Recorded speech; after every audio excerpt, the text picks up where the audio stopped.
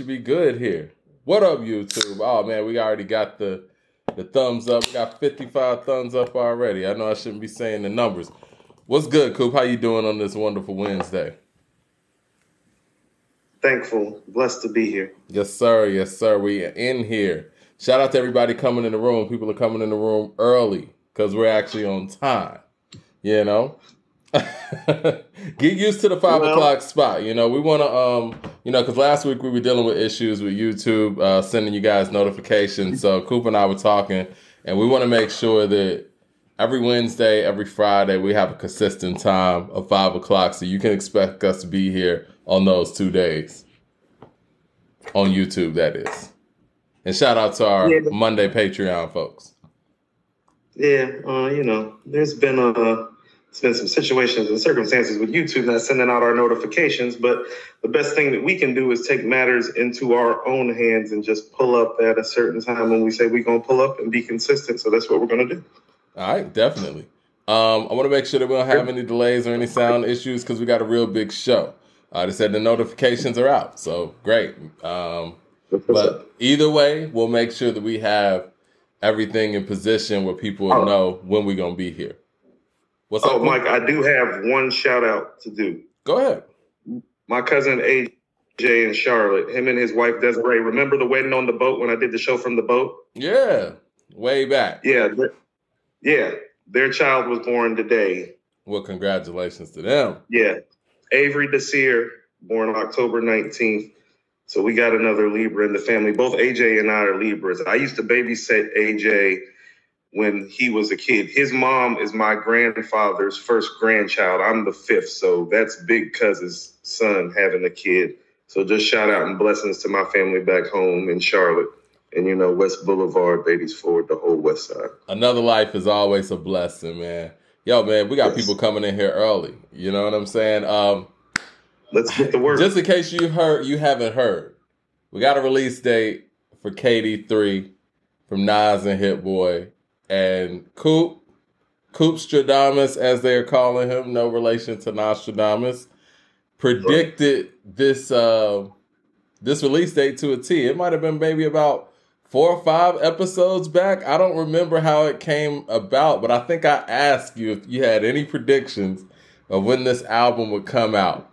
And what did you tell the people? Do you remember what you said specifically? Yes, I do, because I said he's playing chess, and what Magic has really done is enabled him to wait for everybody to empty their clip, and he can just wait. And so, records like the Benny and the Conway and the JID and Earth Gang and Che and Ransom and Freddie and Thought, and, Liz 2 Friday, Westside following Friday, like it's all going to come and go. And, Greatest to MC of all time is left standing there with this very brief window to strike before the holiday madness starts. And when I looked at the dates, I literally pulled up the camera.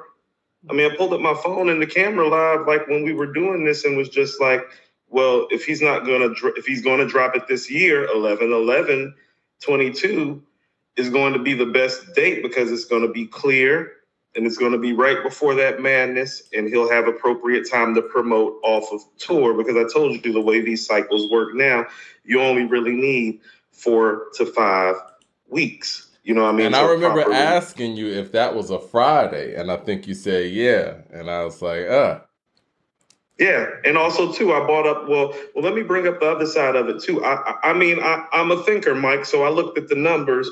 So for those of you that don't know, based on the original Pythagorean theorem on mathematics, the number 3 and the number 4 coming together represents the spiritual and the physical coming together, 3 being the physical and 4 being the spiritual.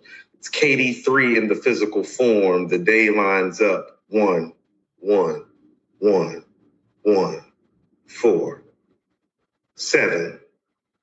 CJ Kid with the super chat says, God bless you guys as usual. Where are we starting so I can super chat accordingly?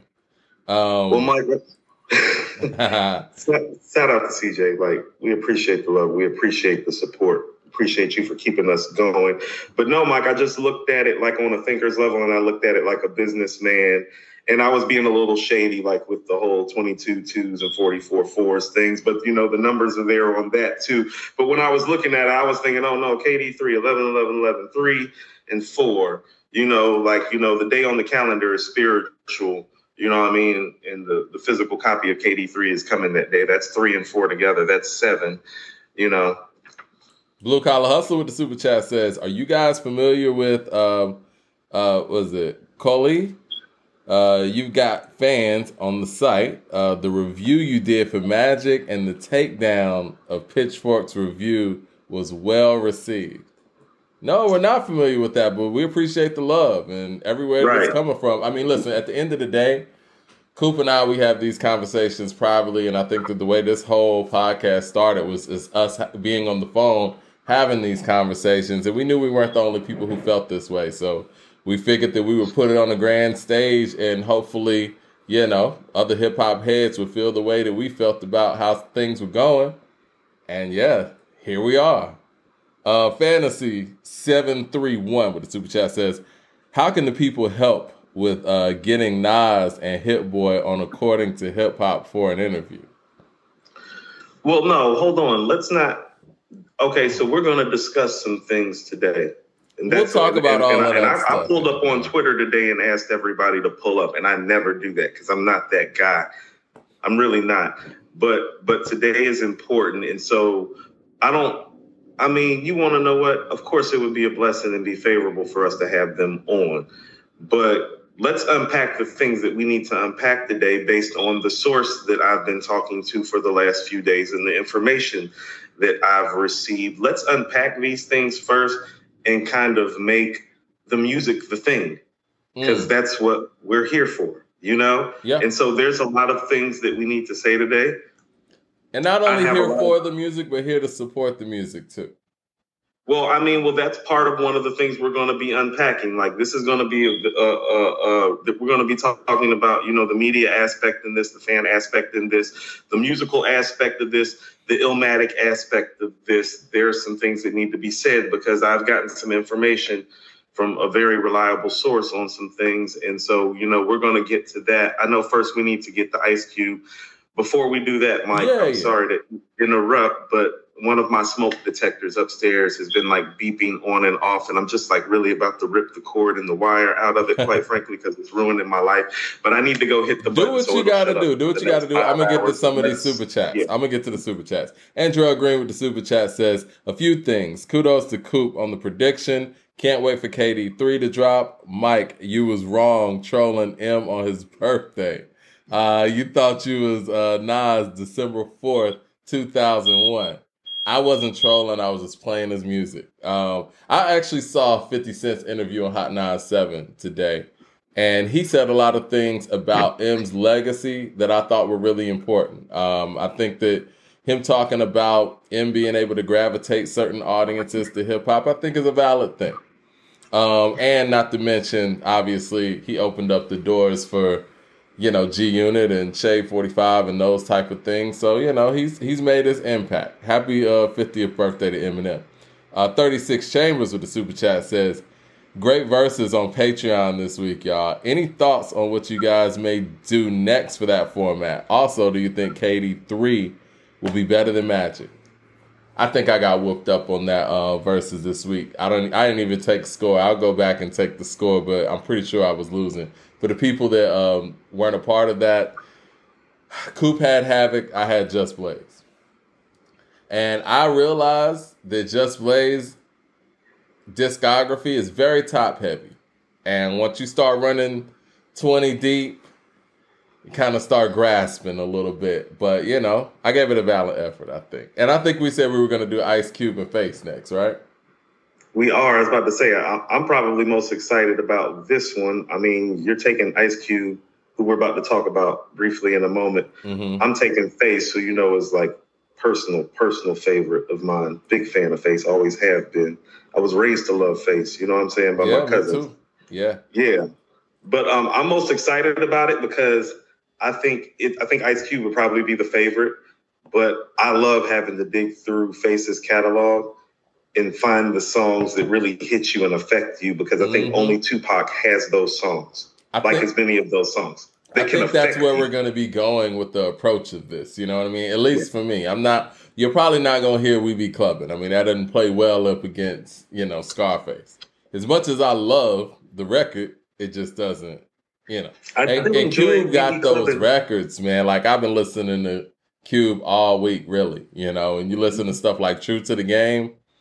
Right. That's what, nigga, you know how I feel about A Bird in Hand, Mike. You know how I feel about that. That shit crazy. Kenneth Palmer with the super chat says, did you hear 50 Cent on Hot 97's interview this week? He gave Nas crazy love on the interview. Very humble hearing a man like him open up like that. I just watched that, actually. And he said Nas is the guy. And well, he is, because I watched the Cormega interview, and I'm going to get to that. Did you see the 50 interview on Hot 97, though? No, because I was watching the Mega interview. I had to pick, and since Mega's the one with product out and has the Nas feature out, I'm like, and is the one that actually grew up next to Nas. I'm like, I'm going to watch the Mega instead of the 50, because that was the way my time was set up between, what I've been doing behind the scenes and taking notes and pulling this together, and, being a father. Well, 50 was talking a lot about film and those things, which he had really great stuff to say and great dialogue and real insightful things as far as the film industry goes and where he's at with it. But yeah, they ended up talking about Nas, and he just said, Nas is the greatest ever. Like, it's like when we were all out here in the streets trying to put it together, like, he was on the music. He's the artist. So. Well, that's funny. That's what Mega kind of said in a different way. We're kind of going to get to that. But part of what I want to talk about today is that part of what makes him the greatest of all time that people really aren't heralding or talking about is look at how many people he's responsible for, Mike. Oh, yeah. Like, he did bring us 50. Who bought Noriega in our face when Capone got locked up after the war report? No. You feel me? No, you're right. Who gave us Cormega when Mega got out of jail? For real, who gave Mobb Deep their first big feature on The Infamous? Can't forget AZ. Mike, AZ, Nature. Yeah. Like, I mean, in a lot of ways, Fox. Yeah, in a lot of ways. Listen to what I'm saying. Listen to what I'm saying. Let me get to some of these super chats so we can get into the Cube thing, and then we can get into this KD thing. Justin Jones with the super chat says, how do y'all feel about KD3 being announced weeks in advance as opposed to surprise release like Magic? Nas and Hit Boy must be confident with the music. I think you have some insight to that too. Right. Well, we're going to talk about We'll get to all of that. No, this is called... No, we're going to get the Ice Cube. We're going to get to that because you know what, Mike? I have my notes on this organized, and we're going to start talking about Illmatic and Magic first before we even talk KD3 because we need to get some shit out the way and get some things settled. Because it's like, what your greatest feature is can end up hurting you the most. But we, as the populace on the media side and the fan base side that's pulling up today, we can all help that situation infinitely. Andrew agreeing with the people. Andrew agreeing with another $20 super chat. We really, really appreciate it. He said, by the way, Coop won the verses on the Patreon. In my opinion, 11-9. That's actually what the score was with the voting too. Said Just Blaze is one of my favorites ever, but Havoc makes the hoodie season and Tim's music perfect for this cold weather. Imagine if Just Blaze produced Jay Electronica and Jay-Z's album though. Yeah, that would have been a good look. CJ Kidd with the super chat says, if we're starting on the Nas good, Coop, get ready to finish off some verses to celebrate Nas today. Oh, yeah. And CJ Kidd also says, Coop prediction came true, but do you think that your other prediction of Raekwon being on KD3 is going to come true also for a 2-for-2 victory lap? I think Raekwon could be on there. What do you think? I mean, I think he just got off tour with Wu-Tang Clan and Busta Rhymes. Yeah. Man with the super chat says, love them both, but Cube over Face, you know how we do it. Love that record too. Marquez Davis. Either way, you're not going wrong. You're not going wrong. Marquez Davis with the super chat says, appreciate the $20 super chat as well. He says, I'm still baffled that Jay-Z is in the Rock and Roll Hall of Fame and Nas isn't. Jay-Z is in the songwriting Hall of Fame and Nas isn't. I love Jay, but Nas needs to be in there too. We need to appreciate what he is doing. Yes, that comes down to the fans, and I think we're going to talk about that as well. Oz P, and I'm almost done with the super chat. No. We got to stop right there, though. Okay. Because this is one of the things. Okay. So this is one of the first pieces of information from the source. Marquise, you frequent this show because I've seen you. Thank you for the super chats, for the support, and for the love. We, as in the contingency that believes Nas is the greatest MC of all time. Okay? This is coming from the source. Like, if you feel this way about this man, you have to stop talking about Jay when you talk about Nas in order for this to work. But because of how the media has handled this, anytime you put both of them in the same conversation, in the same sphere, media-wise, that's a win for Jay and a detraction for Nas. That makes sense. And you want to know what is because we don't do it the other way around. It's kind of like we don't do it the other way around. And you know who brought this to our attention first? We got to shout out one of our most faithful followers, Leroy Green, who called us out one day and pulled up on the show and was like, "Yo, Coop, tell the people in the chat that y'all don't have to compare him to him. Nas can stand on his own. He's Nas." And that's coming from somebody who is a bigger Jay fan saying that. And so I appreciate Marquise's super chat, and we're going to get into it a little bit further, but that's part of what the problem is that needs to stop. Oz P with the super chat says, what's your listening routine when Nas drops, guys? Do you listen to it in the car, in a chair with a wine and cigar? How we doing it?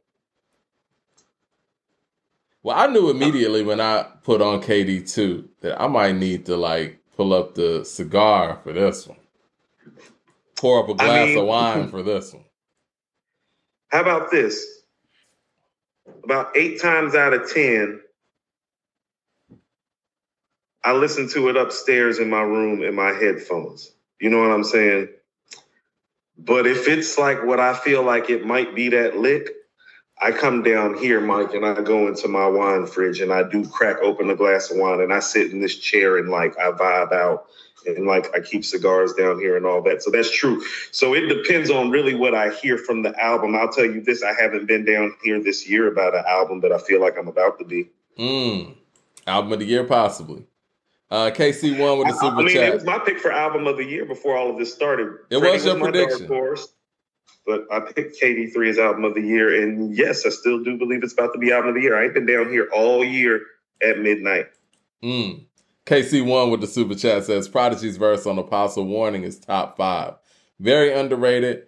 And how about the posse cut? Nas, Prodigy, Scarface, DMX, and Beanie. Oh, we got a $50 super chat here. Appreciate that, my mere thoughts. He says, the king has returned. Oh man, this is gonna be hype, man. Let's get to this Ice Cube thing real quick. And Shyster30 says, much love and respect to you both. Same to you guys, man. We love y'all in the chat. And thank you, we're about to give y'all a great show. All right. Well, shout out to Ice Cube becoming the first black owner of Sports League. Isn't that how it was reported? I don't want to report anything wrong. Hold on. Let me see. No, let's just say this. No, I think this is how it was reported.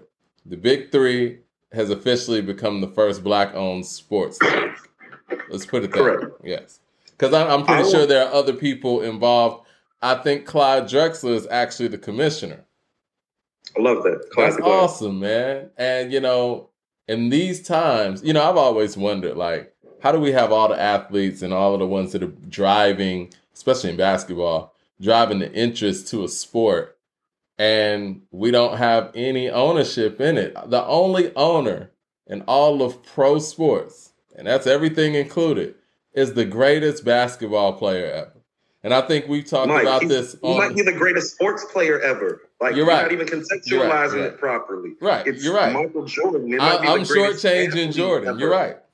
I'm shortchanging Jordan. And then we talked about this on the show before. How that actually transpired was Bob Johnson had to sell BET for $1 billion, create his own team in Charlotte, North Carolina, and basically sell the team to Michael Jordan. That's how he became the only owner in pro sports. This is Michael Jordan. This is Michael Nobody Jordan. in any ownership position in sports would sell Michael Jordan their team. The Wizards lied to him. Let's frame this properly. Mm-hmm. We have a lot of minority stakeholders now who are minorities. Right. But as far as being the majority owner, yes. Michael Jordan. So this is a big deal. I love what the Big Three does, by the way. I think that it's an ingenious concept. I don't know if you ever been to LA Fitness and go out there, and there's guys who used to play on a high level that are just, a little bit older. Nigga, they could still play. Like 7 feet is still 7 feet. 6'11" is still 6'11". Mike, Mike, it ain't even a 6'11" thing. I told you about the time I went and hooped with some of the homies, and Glenn Robinson pulled up and started busting threes from half court. Yeah. And talking shit to all, and I don't mean like 1 or 2 times Big Dog pulled up. No, I mean he came up the court about 7 or 8 times in a row from half court and drained. So from an entertaining perspective, the Big Three is extremely entertaining. Have you watched some of them games? Yes. Yeah. I mean, you know what my time looks like, Mike, and most of my free time is dedicated to this, obviously. But when I can breathe on it, I get to it. Yeah, man. There's some really good games in Big Three. I mean, Joe Johnson went out there. He was kicking ass so much that he got called back up to the NBA to do something real quick. And so I think it's an ingenious idea, and I'm glad that it's being executed properly, and I'm glad that it's continuing to grow. Well, it's great. I actually want to quote Ice Cube because I love this. When I got bused to school, homies called me a sellout. Now let's pause because I know a little bit of the backstory about this. Everybody knows where Ice Cube is from. A lot of people don't know Ice Cube got bused to Woodland Hills High School. Mike, Woodland Hills is the valley. I know Woodland Hills is the valley because when I was making my first solo album, Obi moved to Woodland Hills in the middle of our recording sessions. And I had to finish my recording sessions with him before I came back to Atlanta in Woodland Hills. And when I got up there, I was like, what the fuck is this? He's like, this is the valley, Coop. I'm like, you got me out here with these. I'm like, okay, dude, So he's getting bused from the hood to the valley. So when he's talking about being labeled a sellout by the neighborhood, I think Woodland Hills might have been like an art school or something, if memory serves. He said, when I started rapping in 1983, bangers called me a sellout. When I left NWA, they called me a sellout. When I started doing movies, rappers called me a sellout. When I started my own league, the arena said it was a sellout. Hey. You got to trust yourself, man. You got to trust yourself, and I think that all of the visionaries, and Cube is clearly a visionary from a musical perspective, even with this league and from what he's done in film, Cube is a visionary. And visionaries have to trust themselves because the reason why you're a visionary is because no one's going to understand anything that you're talking about until you actually do it. You got to trust yourself. Now, I think that's an issue that Kanye has too. Or Ye, I'm sorry. We're going to talk about him later on. But I'm going to say this in short. If Ye listened to everybody tell him what he shouldn't do, he wouldn't be anywhere. He would be a producer who used to make sped up samples. And they probably told him not to do that too. Well, let me tell you something, Mike. One of the reasons why I told you that I wanted to talk Ice Cube first is because I want to have this bossy conversation in order. Because here's what I'm about to try to contextualize for you. We're about to talk Ice Cube, Nas, and Ye. And I wanted to talk at that order for this reason. Well, no matter what Ice Cube says, or no matter what Ye says, people seem to follow and support at fervor. Now, why ain't that shit happening in the middle is some of what we're about to get to. You feel what I'm saying? Because even with Ice Cube making this quote, oh no, we follow him and support him with fervor more often than not, especially with our dollars and our numbers, don't we? Don't we pay to see Friday and buy the DVDs and buy next Friday and buy the deluxe package together when there used to be DVDs? Haven't we supported this man the whole way? Hasn't Ice Cube always been a platinum and multi-platinum rapper pretty much for the most part? Yes. Yes. I mean, he's in But Cali. we've always supported. I have a Just few. like we've I have always a few supported theories Ye about for the that. most part. So we're gonna, yeah. I have a few theories about that. I think Cube being in Please. Cali helps in a whole lot of ways, right? Cali supports Cali. It's what it is. I think Nas being in New York, I think that Icon is icon. That's No, what I'm I saying. agree. Icon is icon because here's the thing about But it. does New Ye York from support? Chi-Town. Common wasn't moving records like that. I You agree. feel me? I agree. Ye Icon is a icon. little different in a sense. He was able to kind of bridge different worlds together. But what I was going to say, though, does New York support their artists in the same level that Cali supports their artists, or that Texas does, or that even Atlanta? Because I remember even being in Atlanta radio, like, one thing I will say, even if one of our records was trash, or the artist that was coming out, we didn't think it was that great of a song, Atlanta radio was supporting it. I'm talking about like when radio was radio, like in 05, 06 and stuff like that. You would hear stuff on the radio like, how did this get on the radio? But No, see, Atlanta was supporting Atlanta. I get what you're saying. Yeah. And there's some validity to it, except for there is like that certain level of artists, and we're talking about three of them today. Oh, well, those type of rules just they really don't apply. I agree. Like, it's like, well, no, that's Ice Cube, that's Nas, that's Kanye. It's like, no. Those rules that you're talking about, Mike, they kind of apply, but they apply like on the level of like a 10th or a 20th percentile, not an 80th or 90th percentile. All right, the other thing I was going to say, though, is, and I think we discovered this, at least I've discovered this to a whole different level since we've been doing this podcast. The media has an all-out assault on Nas for whatever reason. Those are two things that Cube and Ye don't even have to worry about. Now, Ye deals with it when he goes against the grain. But when Ye's nice Ye, the media is okay with him.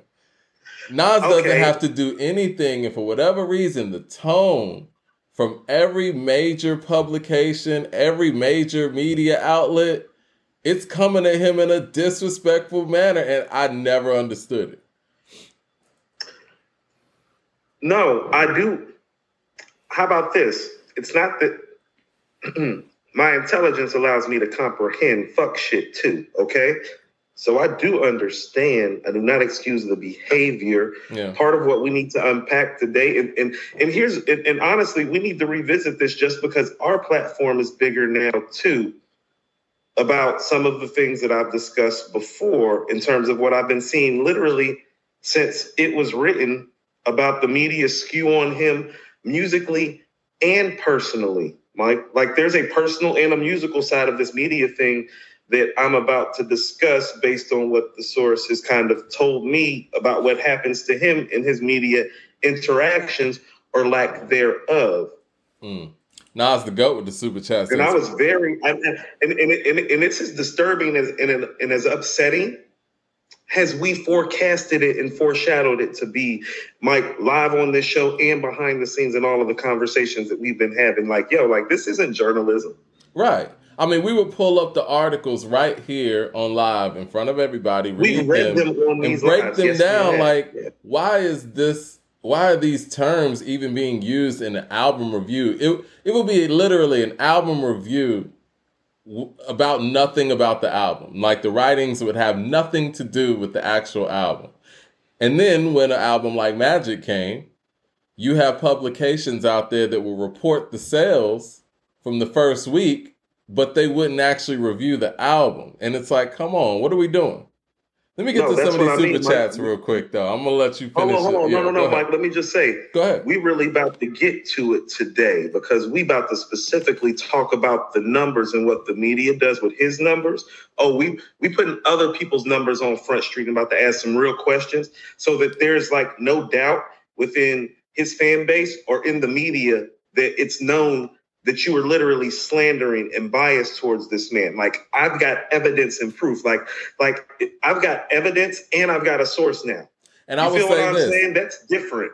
And I've said this on the show. That's not you and me talking and pulling up and gossiping. Right. I have evidence and a source. Like, I went and found some numbers.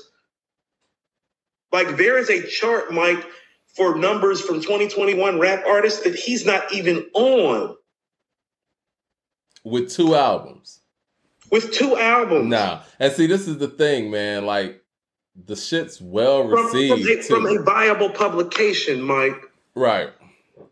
Let me get to these super chats, and we'll get into this topic.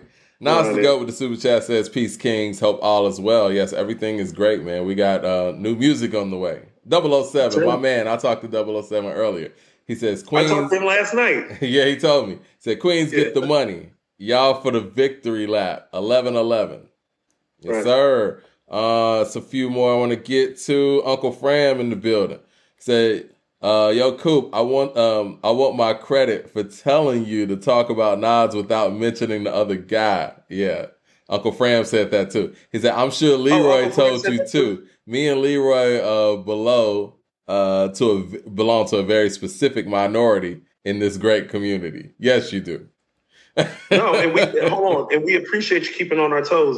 I didn't know that you had said it too. I'm gonna give you and Leroy your credit, but this is what I'm saying. See, the fact that the 2 biggest Jay-Z fans in here said that, and none of the Nas fans said it, that's part of the problem that we need to unpack. Why did the Jay fans say it?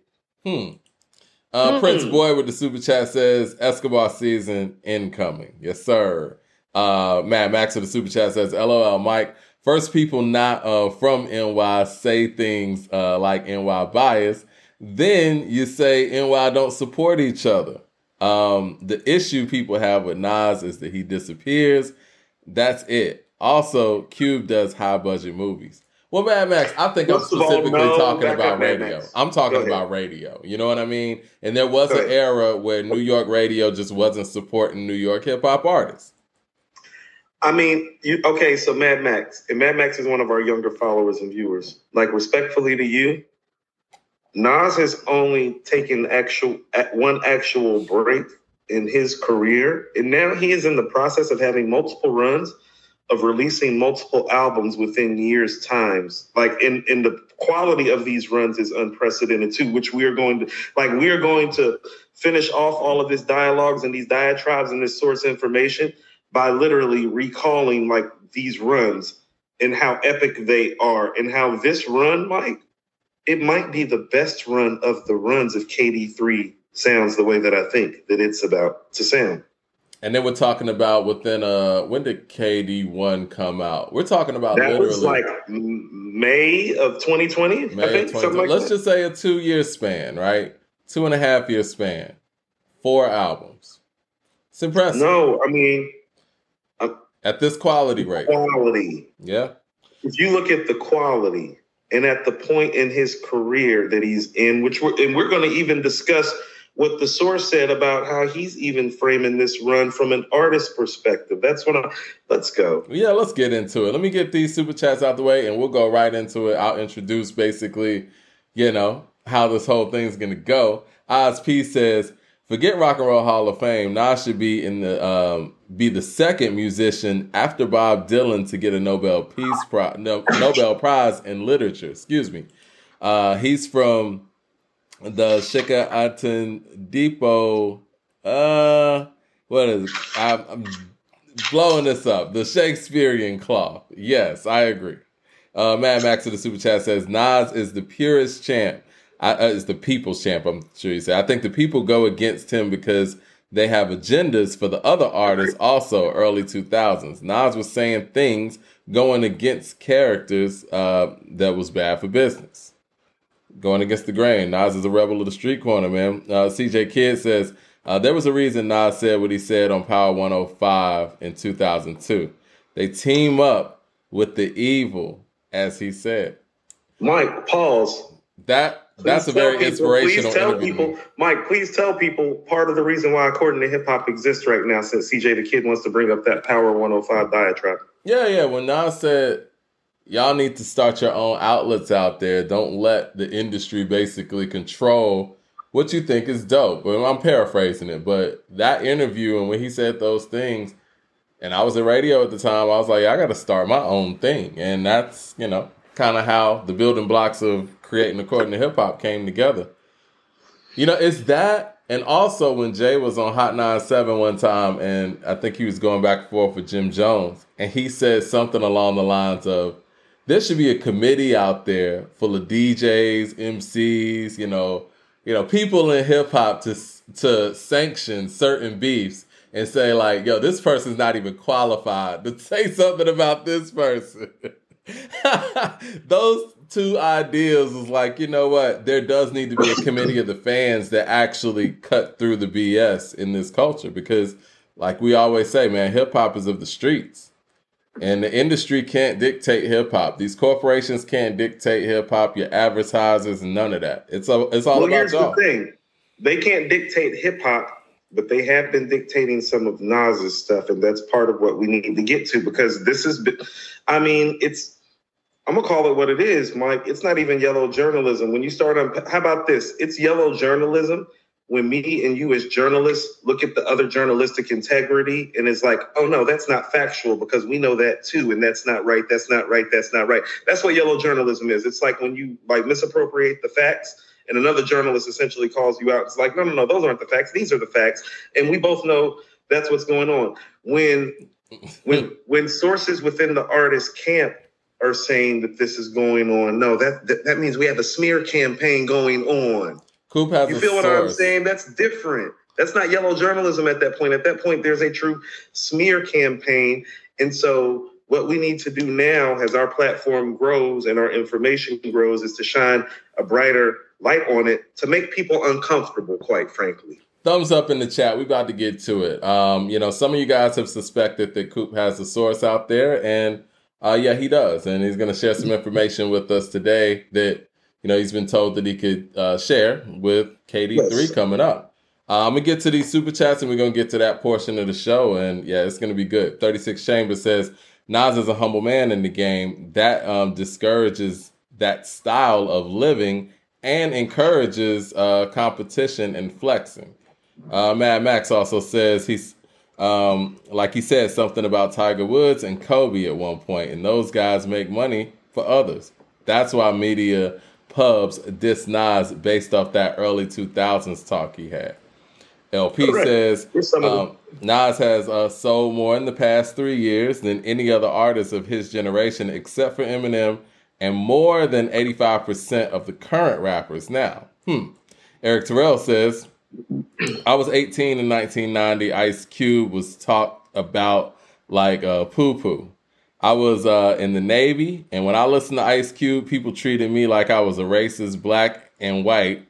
Racist, black and white. Cube wasn't a golden child. He grinded it out. I can believe that. I remember the interviews, or even when you go back on YouTube and look at some of those interviews, you could tell what the climate was.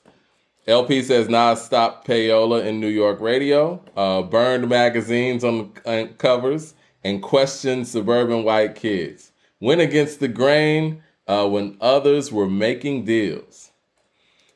Man says, does KD3 have to be a 4.5 to live up to the hype?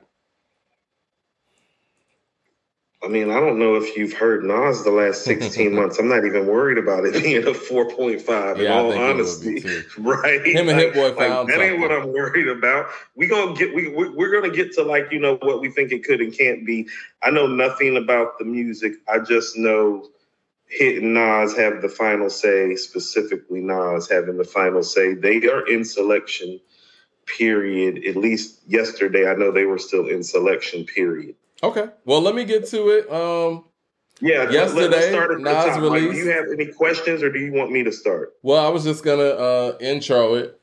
Yesterday, Nas posted on his social medias that on November 11th, KD3 will be coming and there's a release date. And like I said, you predicted it perfectly. And I know you've been in talks with some people in that camp. And what are they saying about KD3 and its release and just basically all the energy around the project? Okay, there's a few things. First, I want to kind of start off by saying I established this connection after I made the prediction. So the prediction had nothing to do with this. It had no ties to the camp at all. That was just literally me looking at it from the perspective of a businessman and an artist who wants to win because they're competitive. Like, for whatever you think about him, like, all these guys are competitive. I told you, it's a one-on-one sport. So how can you not be competitive? I told you, just like tennis and boxing and golf. No, all those people are highly competitive, and they gamble with each other, you know? So that part of it, I want to be understood. And also, even with, so when I'm talking about the whole numbers thing, I'm telling you how Coop sees it, not like how the camp sees it. Like, that's me telling you what I see from it. Because, like, this is what I mean. I really do believe, like, when, not about the album, I believe it was written. Like, some people, it aligns a certain way because of who they are and who they're supposed to be. So when I'm forecasting and I'm bringing up the numbers, that's not the camp telling me that. It's like, no, have you been watching his career? It's like, no, it keeps happening and it's not an accident. And so, you know, it was written, like, literally, not the album. Mike, you get what I'm saying when I'm saying it was written? He's supposed to be there. He's supposed to be there. Yeah. Right. So I think the first thing that we probably need to talk about is Magic and what didn't happen and what the media does when Nas drops a project and what the fan base needs to do in response to that. Okay. So first of all, Magic got made in 1 week, Mike. 1 week? 1 week. Wow. Magic was made in a week. So I don't want to like let's never speak of his efficiency or process like ever again on record. Let's go ahead and dead that. That's impressive. He works. I don't know of an album that got made in a week that I can think of off the back of the top of my head that's better than that.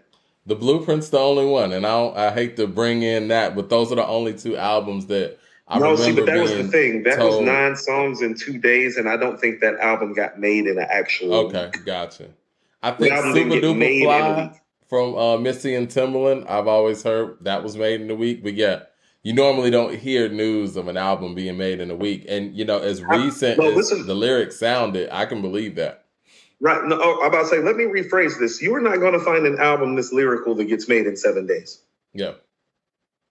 Because even if you, like, let's say that other album did get made in 7 days, well, the bar work on that one and this one, it's like, you don't want to do that if you're that guy. You know what I'm saying? Because, you know what Magic is lyrically. Yeah. Yeah. It's some of his sharpest work, and he's our sharpest lyricist, right? Correct. Him or Rakim, right? Right. Right. So let's bring up the fact that this album, Mike, do you remember people pushing us to talk about it? I remember that. Y'all didn't need to push us. Y'all needed to push everybody else. Y'all had me in a hotel room in Columbia, South Carolina, reviewing this album after working for 12 straight hours and getting up at 5 a.m, which is fine because I love this and I'm built like that. But we're not the problem. Like, because this only did 22,000 the first week. But it's the fact that it got bought up that it only did 22,000 the first week. And so I need the fan base and the core that started supporting us because we started calling these things out to understand that you have to double down to support him the way the media has doubled down to deny him in order for him to truly win. Well, we were going to talk about it anyway. Like if the streets really run it and the people really want it, we need to start running it and balancing the scales. And that's part of why we're going to start talking about what the media is blatantly doing with these numbers. Yeah. Right now. And what I was going to say, though, I think people wanted to hear us talk about it because they know that we'll actually do it justice, right? I think you mean tell the truth. Yeah. And we were going to talk about Magic anyway. And I think that Magic was such a surprise and it came on, Christmas Eve. So, no promotion, none of those things. But I do think that as quality of a project it is and what it's going to mean to his overall legacy, it's one of those projects that should get streamed a lot more often, kind of like in the way of an Illmatic. I mean, I listen to Illmatic all the time. I don't know how that adds to the sales. And again, you and I were talking about it offline. I don't even really know how sales and streams are quantified in this era for real. Because it's like back in the day, you would be able to you could really gauge what an album was doing. You go in somebody's house or go in somebody's car, and niggas had the actual CD. Like I remember going in people's house everybody had Ready to Die. You know what I'm saying? Like, you can't even quantify that stuff now. And it's like, you got stream farms. So it's like, you just don't know what's legit. We're going to get to the sheet about what's legit in a moment that I pulled up from 2021 that he's not on at all, which is part of that slander and that smear and that rhetoric that's going on. But here's the thing about Magic that I want to highlight that the source said. I want you to listen to this. He made it, not only that he made it in a week, Mike, it was specifically made for the people and for the fan base who wanted that raw, uncut, Illmatic Nas. Like, it was literally him saying, okay, you all have been complaining and standing on this soapbox for a quarter century saying that you want me to make a product that's like that.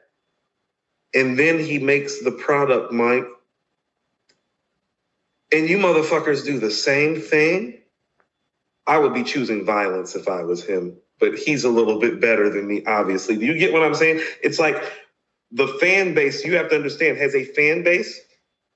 He gave you what you asked for and what you requested as a core fan base. And your response to it was 22,000. Like, I want you to understand this. Let's bring this back. That's like somebody from Prince or Michael Jackson's fan base asking them to replicate Thriller or Purple Rain, and they actually come with an appropriate replica a quarter century later. You think that shit is doing 22,000? Devil's advocate here. This is the thing for me, from my perspective. We're expecting the same media that, that bashes him and that basically clearly doesn't want him to reach a certain level to report accurate information. And again, I know that's me being untrusting of mainstream media, but what I just saw with DaBaby, I don't care how much people don't like DaBaby. There's no way in the world he did those low numbers as big of a star he is. I just don't believe it. We're about to get to that. So let me say this, Miss Mo, I see you. Shout out to Miss Mo. Let me get to some of these super chats because they're going to build up. No, I need to say, I know Miss Mo not super chatting, but what she's saying needs to get said because this is what the source told me. Nas is competitive. I think people keep forgetting that. That's what the source told me. He takes hip hop very seriously. Yeah, we're going to talk about how seriously he takes it too, because he spends a lot of his own money to make this shit work, and it's his least money maker. Let me do a little super chat commercial break real Mike, quick. That's fine. Eric Terrell with the super chat we're just getting started, Mike. I don't think you understand how many pages of notes I have. This is our little commercial break. Eric Terrell says, Tupac is the GOAT, not Nas. If there's a GOAT, excuse me. No, he's not. And I love Pac, but he's not. Dane with the super chat says, not to be superstitious, but Nas' worst album, Nostradamus and Street Disciples, dropped on November. Should we be worried? No. Jay Short with the super chat says, I'm very concerned about KD3. This is all extra credit, though. I would like to see Nas. This is the shit that I'm talking about, Mike, that his camp is telling me that it's like, why are cats talking like this that say that they love him? Well, we're here to address it. I would like to see Nas. How can you be addressing it when you just listened to Magic and KD2 last year? That's what I'm saying. What the fuck is there to address about what type of music he's making? He's literally making better music than everybody. He said, I would like to see Nas lean into the 27 Summer / YKTV banger vibe, getting nostalgia out. Okay. Kendall Outlaw with the super chat says, when Nas first came out, he was the greatest. Then he had a dry spell in the 2000s. He had to come back with Stillmatic. Now in the past 5 years, in my opinion, he's been at his best. I agree. This is a really impressive run. Born King says, when you guys spoke on not mentioning Jay with Nas, that's like making Nas Frazier and Jay Ali to Jay's Ali. Andrew Green with the super chat says, that's the media doing that. That's why we need to stop. Kind of like an East Coast, West Coast thing. No. Stop. That's exactly what I'm talking about. Born King. No, the media is trying to do that.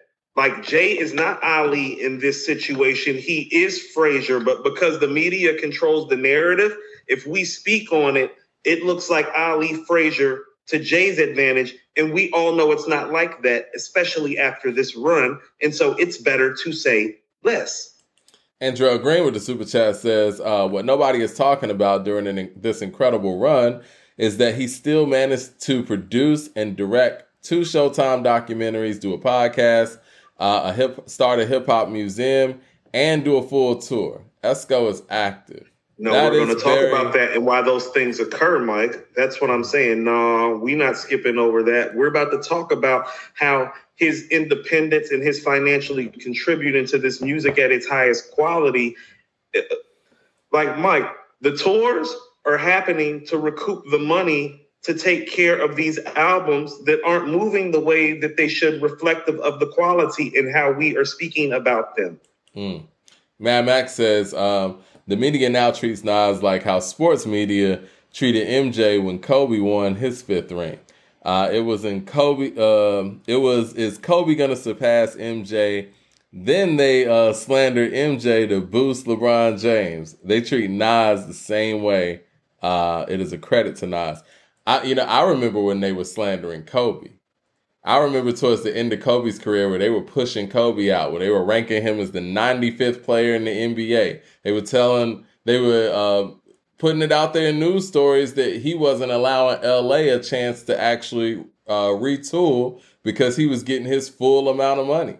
They wanted Kobe to take less at the end of his career. They villainized Kobe in the media at the end of his career too. 007 says, guys, the 3 is 3 gold bars. Know what's coming. 3 gold bars. It's going to be bars. Double entendre. Born King says, did y'all hear about the new Firm documentary? Did not. Frank Wizard says, hope that Cole feature is on KD3. Didn't think about that, but that would be awesome. Only got a couple more, Coop. CJ Kidd says, if Nas called you guys for a feature for KD4, would you guys pick up the pen again? Sure. I'm going to tell you what the source told me about, how artists do when they walk in the studio with Nas, specifically ASAP Rocky, like with Wave Gods. She said when ASAP came in the studio, he told Nas, I got to give you some fire shit and some lyrics because you're Nas. You're Nas. End of story. That applies to everybody. Right. That applies to everybody. Like, as in everybody down the line that walks in the studio with him feels that way, including who. Yeah. Eminem too. Eminem had a very long verse on EPMD. Like I said, everybody.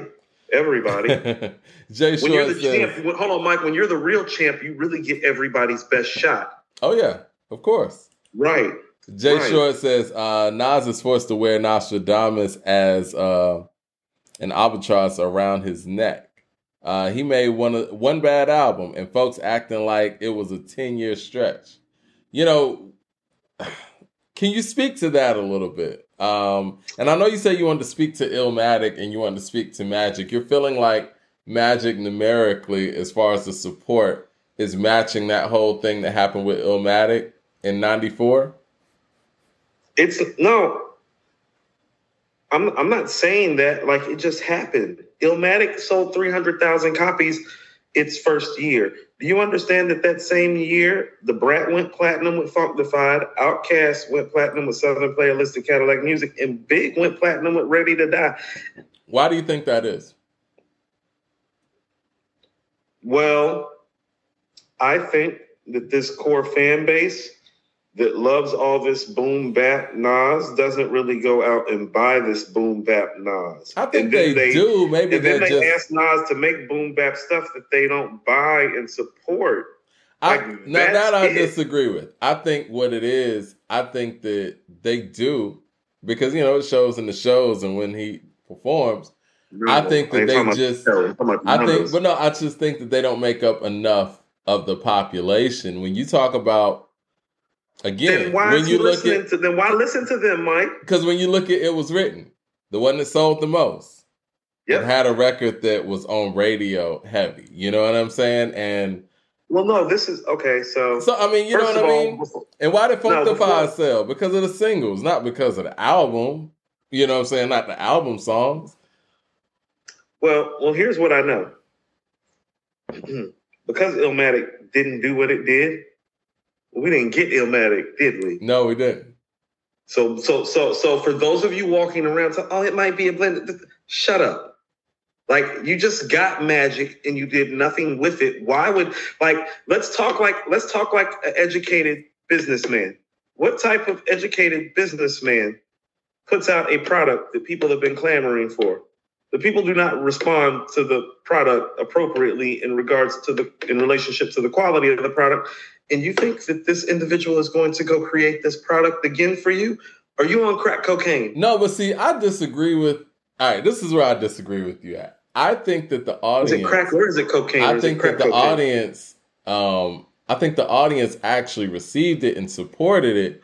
I just think the issue when it comes to Nas, and I think we spoke about the numbers this. don't say so, Mike. We can't keep singing that. No. The numbers don't say so. Let me finish. I think that they support, and we support Nas when he makes Magic, when he makes It Was Written, whatever. I think the issue is, and we spoke about this offline, I think that when you talk about Biggie's audience, for example, Biggie's audience allows Biggie to go out there and make the crossover stuff and don't bash him for it. He never gets bashed for records like Hypnotize or More Money, More Problems. You know what I mean? Or Fucking You Tonight. Exactly, yeah. And you know, and I didn't really like Hypnotize like that. But I think that when it comes to Nas, though, it's like when he makes a You Owe Me, his fan base or just fans in general never let him forget it. And honestly, if you ask the casual hip hop fan who's not like a hardcore, you know what I'm saying, Nas fan like that, they'll be like, I like You Owe Me. It's a cool song. You know what I'm saying? Like, those are the people that contribute to when you're selling a whole bunch of records. But I think that the frustration comes in the fact that when Nas does do those things that will allow him to reach to that audience, his core audience feels isolated. I don't think it's the fact that his core audience isn't supporting when he does what they like. I think when he does what they like, it's just not enough. You know what I mean? So listen to what I'm saying. That would mean of all the all-time great MCs, he probably has the weakest core fan base. Because that's essentially what you're saying by saying that. You're saying that of all the all-time great MCs, he has the most unreliable fan base, which is exactly what we're talking about. I would say maybe not the weakest, but everything that you just said, Mike, maybe the smallest population of that core. You've been an artist before, and so have I. That's some really unreliable shit from your core audience. You get what I'm saying? Because I don't think it's the reliability part. I'm going to speak to both sides on this because, Mike, you know. And even though I've been talking to the source, I don't lie about anything. I'm not that big on Nostradamus because I heard the original version of I Am. It was written in Illmatic. That is my problem with Nostradamus. If you look at Nostradamus in relationship to that original version of I Am that I had, like literally up until like 2002, it was written Illmatic. It's like, well, that's why I didn't care for Nostradamus like that. Now, here's what I would tell you. For those fans that feel like, well, those records aren't as good as like his pure hip hop records, there is some truth to that. The problem with the core fan base and what the core fan base is missing is that was a problem on Nostradamus. That shit ain't going on now.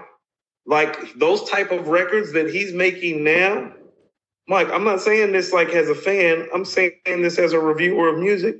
These shit's been slapping.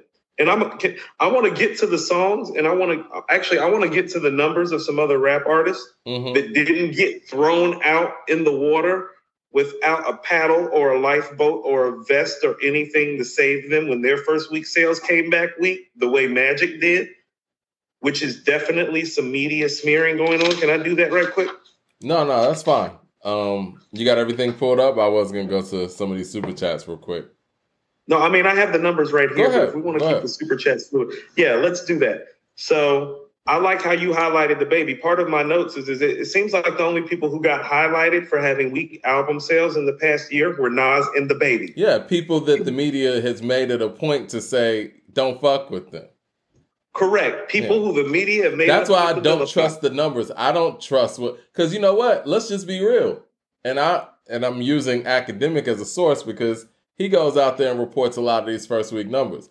Jack Harlow did 100,000 units less than they projected. They're not talking about that. They making it seem like he's having a great year. Just saying. So, Mike. And you could Google that. No, I know. So, what if I told you, like, how about this? No, let me ask you a couple of questions. Mm-hmm. How many units do you think Drill Music and Zion moved this first week? I would say about 60,000. That'd be my guess. 11,000 units, Mike. 11? Wow. 11,000. Half of Magic. Now, I know Lupe got more fans than that. But again... Stop. I ain't done. We're not done. Hold on. Somebody said Lupe made Drill Music and Zion in under 5 days. I do remember hearing that. And yeah, shout he out did that. to... No. I said you're not going to find Drake an album Cats. the quality of Magic that got made in 1 week. Drill Music and Zion is not on the same level as Magic. Period. End of story. Right. Soul sold separately. That just came out, Mike. You know what his first week sales were? No, that was a 60. 30. The same as Magic. No, Mike, 22. The same as Magic. 21.5 thousand units. And nobody has said a word now, has they? Mm-hmm. Cheat codes, Mike. What did cheat codes? 10,000. 10,000? 500 units. Joey Badass. Go ahead, Mike. What you say? About 20. 22. Same as Magic and Soul sold separately. Benny. I find it hard to believe that all of these are 22. 19,900 for Benny. Okay. Now, I don't know about you, Mike, but there's like Magic is just far superior to all these other albums, and people, according to his fan base, have raved about it so much.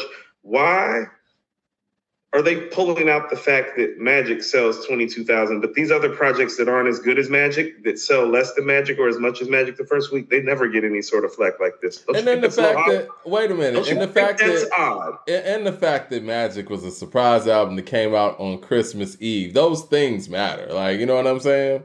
Like, don't you think it's odd that they bring up the fact that Magic sold 22,000? Well, you know who else? Albums underperformed as well. And not a word was uttered by the media. Now, was it? You know who else, though, that they're publicizing, I guess lower than expected numbers? The Game. Everybody that people hate, everybody that the media hates, they go out there and give them these abysmal numbers. I always revert back to when it's not about the abysmal numbers, Mike. It's about the reporting of them. I didn't know these numbers until today because, to be honest with you, the media hadn't made it a point to make it matter the way they made it matter that Magic didn't sell. Now, why is that happening? I agree with you. And I always revert back to that Prince interview with Tavis Smiley when Prince was like, I have no idea how many albums Purple Rain sold. They told me it was 15, but I feel like it's 30. And then when you think about the fact that you have the same people who are reporting these numbers, who are basically, in certain situations, and again, when you're independent, but who are basically the gatekeepers of either the news or even giving publishing rights out there. And it's like, it's hard to really know the accuracy. How do we know the accuracy of these 22,000 units that are being sold? Do you know anybody riding around listening to Jack Harlow? Like, let's be real. I mean, you have a daughter that's in 9th grade. Any of her friends riding around listening to Jack Harlow like that? She's in 10th grade now, and I ain't heard no Jack Harlow. Ain't no Jack Harlow getting me. I mean, Mike, I got on her about Bruno Mars. Bruno, man, people bumping Bruno. Now, you can hear people about the appropriation. I was just reminding her. I was like, yeah, he culturally appropriated us a couple times. Just watch him. Just watch him. Keep your eye on him. The music's That's all I good. told her. I was like, just keep your eye on him. Darren Harris with the super chat says, come on, Coop. I can't let you get away with that. Coming from a huge Nas fan. He's like, coming from a huge Nas fan, Machiavelli is a better album than Magic. Album was made in a week or less. I don't agree with that, actually. Machiavelli's not better than Magic. No. Mad Max in the super chat I says, feel about Pac. I sing his praises. I mean, Hail Mary might be the best song, like, between the two albums. I love To Live and Die in L.A. too, man. Incredible. I think, how about this? You know, that's one of those records that you love that I'm like, okay, like, that's on his greatest hits, but it's on the backside for me. It's like everything on, how about this? Everything on All Eyes on Me, Book One is better than To Live and Die in L.A., in my opinion. Like, every song, except What's Your Phone Number, yeah. Nah. Man, I actually like, is that, me like personally, if you want to say All Eyes on Me, Book One is better than Magic, it's like, yeah, but like not Machiavelli. Like, no, comparable. The bar work on Magic is too stellar, Mike. It's too stellar. He sounds Illmatic, and it was written like that's the guy that we said was the greatest MC of all time. Mad Max of the super chat says they say 1 million streams count for one sale, so Nas will never win in the streaming era. But for him to do 22,000 the first week is good, since Nas never made media fanfare like that since Hip Hop is Dead or Life is Good. You know what? To piggyback on what Mad Max is saying, I do feel like, let's just say hypothetically, we're in a physical album selling era. I think that KD2 and Magic, people go to the stores and pick them up and buy them. Like, I think the streaming era is so tricky, man. It really is. It is, because I'm going to tell you specifically what the source told me.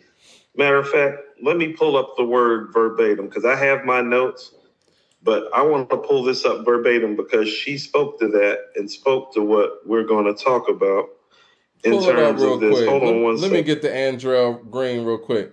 Andrea Green says, what say you guys to the new narrative that Hit Boy's beats are whack and Nas needs to get with Alchemist or someone else? People got to keep that narrative and smear campaign going, shaking my head. I think the Hit Boy has totally demolished that whole Nas being a bad beat picker narrative. And, people are just picking and choosing what they want to say. I think your source was saying something along the lines, I think you were telling me in passing, that this is just as much of a comeback for Hit Boy as it has been for Nas. Yes, and we're going to get to that, because what I kind of want to just bring up is that, this is what I mean. Like, the numbers that KD2 did, streaming-wise, was based on the stuff that the core base didn't respond well to, which is part of what spawned Magic. I see what you mean. You get what I'm saying? He's making a classic-worthy album, and his core fan base is still complaining about not getting that boom bap Illmatic. Do you have the numbers for like what songs were the most successful on KD and KD2? I wasn't able to get the KD one. I know with KD2, the most streamed song was Rare at like 11 million streams. Okay. Mike, that's not enough stream for the biggest streaming song on an album like KD2. Like, that's what she said. Let's talk about not just the purchase, but the streams after, because the streams after are what count. And she's right, because Lil Baby's My Turn was still charting, like, stream-wise and numbers-wise, on a level with Benny's Tana Talk 4 when Benny dropped Tana Talk 4. My Turn had been out for 2 years, Mike. Right. The streaming numbers on it. It's the fact that people keep saying that they love Nas, but it's like, are y'all really bumping his shit on these platforms? Because it would show if you were. So when people are saying they love it, it's like, are you loving it like you're saying? Are you really enjoying these records like you're saying? Because it's not showing. That's what I'm saying. No, it's showing that you're going to get it. It's not showing that you're paying it and turning it. Lil Baby is literally still eating off of My Turn. That's pre-pandemic, Mike. Well, let me say this, and that's why the streaming era is different. For a crowd that is, for Nas's fan base that is of a certain age, if we were to go out there, purchase an album, the album's purchased, right? It's done. That sale's already in the can. Right. The streaming era is about people frequently playing your shit. You know what I'm saying? Correct. And people, that's what I'm saying. But so no. Let me finish, though. Let me finish. Cool. Let me finish my point. So it's like, so people of a certain age, we're not sitting around here listening to music all day like young people you know what I'm saying, in Lil Baby's crowd are. You know what I mean? Like, we got things to do. Are listening People to be music, at work. Are you playing this shit? Mike, the way people apply pressure to us about Magic, Mike, the numbers do not reflect the way pressure got applied to, not to him and his team. Mike, the way pressure got applied to us, I'm telling you, and you know this, the numbers I just gave you don't add up. I feel like the people that were applying pressure. I got a college degree in business, Mike. I'm telling you that shit does not add up. I understand what you're saying. What I'm saying is the people that apply pressure to us, I'm sure they played the album. People, you see how it is even when we get on here. People are quoting stuff. People are naming the records. I just think that it's just not more of us out there. And if that's the case, then I feel that, where it's like, look, your friends that you used to grow up with, that you were listening to hip-hop with and listening to It Was Written with, let them know that Magic's out there, whatever they should be bumping it to. I think that's the thing. I don't think the issue is with the people who are actually supporting. You know what I'm saying? No, I think the issue is that some of the people who supported Illmatic won't get off Illmatic, Mike. That's what I'm saying. Too. I want you to understand that literally, we got the release date for KD3 yesterday. And so yesterday for me was glorious. Cool, called the date. And so I'm flooded and everybody's hit me up. Oh, no, that's great. You don't want to know what I woke up to today? I woke up today to people talking about why he's still working with Hit Boy. Why don't he want to work with the producers from Illmatic? I mean, I'm literally about to say this right now. I want people, this is what I mean about this fan base. You want 3 Primo tracks on a Nas album right now on this run? Because the Primo tracks that Nas has laced lately, y'all haven't supported those either. And quite frankly, if Nas and Primo were to do 3 tracks together on a Nas album right now, and it wasn't to the level of listen to these records, Mike, New York State of Mind, Memory Lane, and Represent, what would the people do? Well, you know what? It's almost like the core fit. No, it's almost, and this isn't the source telling you this. This is me saying this. It's almost like the core fan base that loves him or proclaims to love him is setting him up for failure with their thought patterns and their behaviors about his music. Now that I won't refute, because we saw that happen. We saw that happen with Magic. You remember when Rosenberg and Cypher Sounds did their listening and whatever, and then when they played the record that Premier did the scratches on with A$AP Rocky, he said, Cypher Sounds was like, he didn't like it because it wasn't New York State of Mind. Now that I agree with you on. It's like you're trying to set him up to go work with people so that you could compare this stuff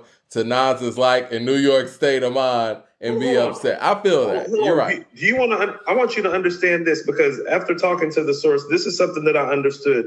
Because for me, I never really wondered about the Primo thing, because I feel like him and Primo did enough work. You need to be happy with that work. It's some of the best hip hop work ever. Yeah, I agree with that. Specifically in the relationship to Q-Tip with One Love and Pete Rock with The World Is Yours, how the fuck are they supposed to top that for him production-wise? Right. Because if he does a joint with Q-Tip, the talk is going to be, it's not One Love level. Mike, The World Is Yours? If he does a joint with Pete Rock, this ain't The World Is Yours. I rated all this time for this. Tell me people ain't going to say that. You're right. Why the hell would he do that? I'm not going to lie. Stop asking him to do stupid things. You know what? I'm not going to lie. When Pete Rock was named as somebody on the Lost Tapes 2, yeah, I was in the back of my mind expecting, I don't want to say expecting The World Is Yours level, but we know what that collaboration sounds like. But you only got one of it. Yeah, you're right. Here's what you have to understand. Because of what Illmatic has become, because of what it truly is, well, you can't ask him to go work with those guys again. We better off leaving that right there, because here's what I know. I've always said this. And let me say this about Illmatic, and this has always been my comparison. And I've seen it live. Illmatic is rap Sistine Chapel, the Michelangelo side. What you're hearing from New York hip hop, from LL with Radio in 85, up until the point that Illmatic drops, that's Raphael's side of the Sistine Chapel. Mike, it's beautiful and it's glorious. But when Michelangelo, and I've seen it live, Mike, when Michelangelo's color touches the Sistine Chapel, that shit hits different when you look at those frescoes on the wall. The same way Illmatic hits different. But here's the thing about it. Didn't nobody ask Michelangelo to redo the Sistine Chapel? They let him go sculpt and make David. Yeah. And we got David because didn't nobody ask him to make the Sistine Chapel over? No, you're right. Now that I can't refute. I think that enjoy the Sistine Chapel and shut the fuck up. Like I did when I was looking at it, I was like, oh shit, that color hit different. Be like, this motherfucker hand is nice. Be like, oh no, this different. This got different. LP with the super chat. Mike, his shit's Mike, if you really appreciate art, you're gonna walk out of the Sistine Chapel, your neck's gonna hurt. Because you're like, oh my God. Like this nigga nice. That's what Illmatic is. It's like, oh my God, this nigga real nice. It's like, oh no, it's different. It's like Raphael's the man. Like, you know who Raphael is? That's KRS and Kane and Rakim and Slick Rick. And then Illmatic comes. It's like, oh no, the color on that hits different on the fresco. I can see that the hand is comparable, as in Raphael's hand is comparable to Michelangelo's. Oh no, the way Michelangelo using colors, ain't nobody used colors like that before. That's what Illmatic is. But ain't nobody walking around saying, hey, Michelangelo, will you please redo the Sistine Chapel for me? I know it was almost impossible to do. Right. And he's like, well, I'm kind of busy working on David. Let me pause for a week and go make the Sistine Chapel again and fuck David up. Right. That's what we dealing with. And so all these people that are talking about Illmatic, tell them to go play Illmatic and shut the fuck up. Let me get to the these super chats real quick. LP says, Mike, when I want to hear Illmatic or some Illmatic type of record, you want to know what I do, Mike? Play Illmatic. It's New York State of Mind. It's right there. So is Life's a Bitch. The World is Yours. Halftime. Memory Lane. One Love. One Time for Your Mind. Represent. It ain't hard to tell. Boom.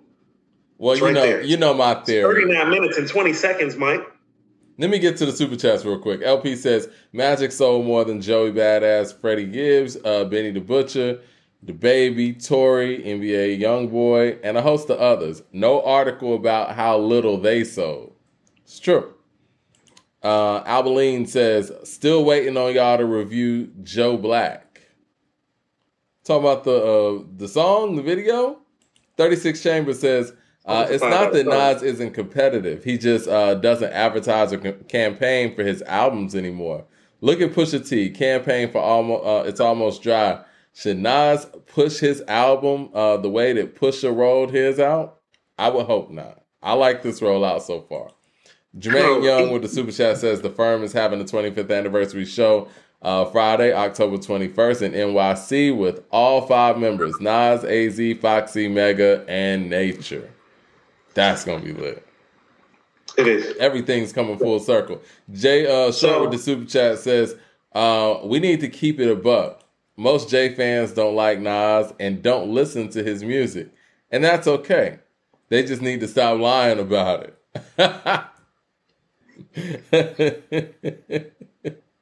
Jay Short also says, to clarify, I just want to see Nas branch out on KD3.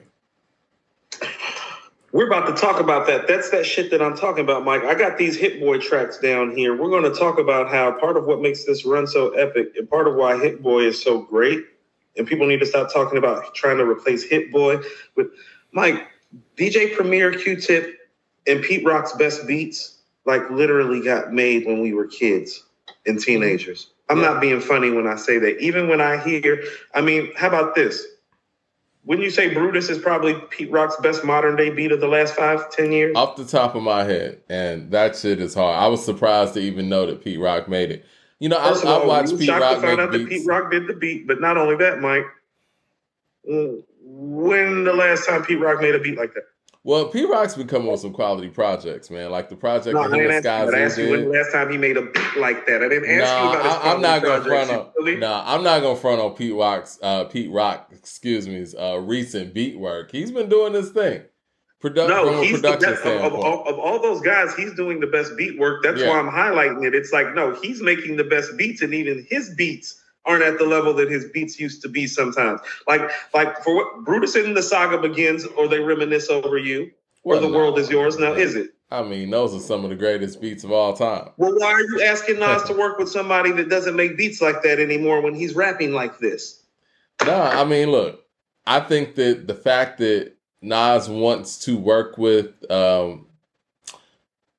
I don't want to say young energy, but guys that are, at different stages in their career. He's already at a certain stage in his career, and I think that working with somebody else that it's kind of like Ron Isley when he was working with R. Kelly. Like, it's just let's put these two different generations together and make something new, as opposed to me working with the same people I worked with in the 70s. You know what I mean? I think that's just smart. That's what musicians with longevity do. I mean, Michael even did it when he's, went from Quincy to Rodney Jerkins. I'm skipping all the way up, but you know what I mean? Like, that's just what you do. People are saying that I'm bugging with like the Machiavelli claim. It's like, no, like Machiavelli had some great work on there. It's not the beginning, the end toward the force that magic is. You don't play Machiavelli from beginning to end. Don't tell me you do. I'm going to stay out of that one because I've never, in my opinion, like, I like Machiavelli, but I know people hold it a lot higher. No, I know how people feel, but I'm tired of playing those games. If you want to say me against the world, you want to say all eyes on me. Oh, yeah. Yeah. Not Machiavelli. No. Plus with the super chat says, Nas set the bar for everyone, but everyone besides him gets graded on a curve. No, that's what I'm saying. Like, when these guys don't move the numbers, it doesn't matter that they don't move the numbers. The media highlights when he doesn't move the numbers. That's part of why people need to double down. That's what I'm saying. You have to understand, by you not doubling down and supporting, you have to understand when he doesn't move for an artist of his stature, they're going to double down and talk shit. So the fan base is what's supposed to offset that. Or am I wrong for speaking of that? No, that you're right about. Play the music and, go in on these BS writers that, write these disrespectful reviews, And again, you don't have to like everything, but like it's the tone that they take on when it comes to these reviews, when it comes to this particular artist. Born King with the super chat says, Coop, just so you know, I agree with you about the media doing what they're doing with the Joe Frazier Ali comparison. Yeah, I mean, it's kind of like that East Coast, West Coast thing. Like, the media created that and they ran with it, and they used that to benefit one side more than the other. Born King also says, man, Nostradamus was not a bad album. People need to stop saying that. Nostradamus gets unfairly shitted on. I think that the expectations are just so high for certain people. CJ the expectations were high because of the quality of music that got made before Nostradamus, but that's not what we're here to talk about. But Okay, so where do you want to go from here as far as like, what your sources are telling you? Are they telling you anything about like what KD3, what to expect from KD3 or anything along those lines? Well, before we do that, I actually want to talk about Hit Boy right quick because this is for the people that are asking for these Illmatic producers. I want you to listen to some of the tracks that Hit Boy has made for Nas in the last, let's just say, 2.5 years. Death Row East, Brunch on Sunday, Spicy, Full Circle, 27 Summers, YKTV, Ultra Black, Hollywood Gangster, Store Run, Nobody, Blue Benz, Rare, Speechless, Joe Black, Ugly, The Truth. Mike, you name me one of those Illmatic producers that would have given him that versatility in 2022. So stop talking about Hit Boy not being worthy of taking on these Nas projects. He's doing a wonderful job of rounding out Nas. He's literally taking the elements of the stuff that the producers who first worked with him. I told you, Mike, it's the greatest intro of all time. It's called The Moment of Truth by Gang Starr. This is the new Gang Starr. Like you said, we have certain formulas, but we update our formulas with the time. And so the style of rhymes is elevated. The styles of beats is elevated. And all Hit Boy has really done is taken the framework from those early set of producers that won with Nas real big. He's taken that framework and updated the formula. What I was going to say, though, man, when they first announced their pairing for King's Disease 1, I wasn't totally head over heels. And I was like, yo, this turned out to be a dope project, right? But when Hit Boy produced KD2, I was like, yo, this is one of the best production jobs from end to end that I've heard from him, period. Like, Nas aside. And then when Magic came, I'm like, all the notions of Nas even working with anybody else, like we don't even need to talk about that anymore. We need to Like, talk about that. why are we replacing a guy that's really giving you 25 and 10? Why are we benching him? So why are you talking about trading him? So let me tell you, like what the source told me. Like, this isn't just Nas's comeback run. This is Hit's comeback run. She said a lot of people forgot that he really wasn't making records for anybody after the fallout with Ye. And then I thought about it. It's like, yeah, Big Sean wasn't doing any work, and like the guys that he normally worked with, because a lot of the guys that he normally worked with were all tied to who? Yeah. And so he really wasn't working. Now, let's also understand the fact that when Nas is coming off of the Lost Tapes 2, that's fulfilling a contractual obligation to Def Jam. So now, around, within a decent framework of time, well, Hit Boy has his fallout with Kanye. Nas is done with his contractual obligations to Def Jam. This is both of them restarting their careers over from scratch. In Hit Boy's case, because the way the game moves now today is so much faster, he hadn't been around as long. But this is Hit Boy starting over from scratch too. The same way Nas starting off from scratch as an independent artist is going on. I think Nas is so big, people forget that he is an independent artist. He hasn't been signed to a contract since the Lost Tapes 2. And so when you're seeing KD1, 2, Magic, and KD3 getting made, who do you think is financing that project, Mike? Nas and Mass Appeal, I would imagine. Well, here's the thing about it. Mass Appeal is fronting some of the bill, but like Nas paid for the Wave Gods video. Mass Appeal only is going to allot certain amount of money if the numbers reflect that they can allot more money. So What you have is Nas spending virtually everything out of his pocket from the multiple other things he's become successful at, just to give us quality rap music. He's literally spending his rap. He's not spending his rap money. Rap makes him the least. Yeah. Like, he's literally doing this because he loves this. Yeah. Like, literally spending out of pocket. Like, you understand, if he does not spend his money, there is no KD1.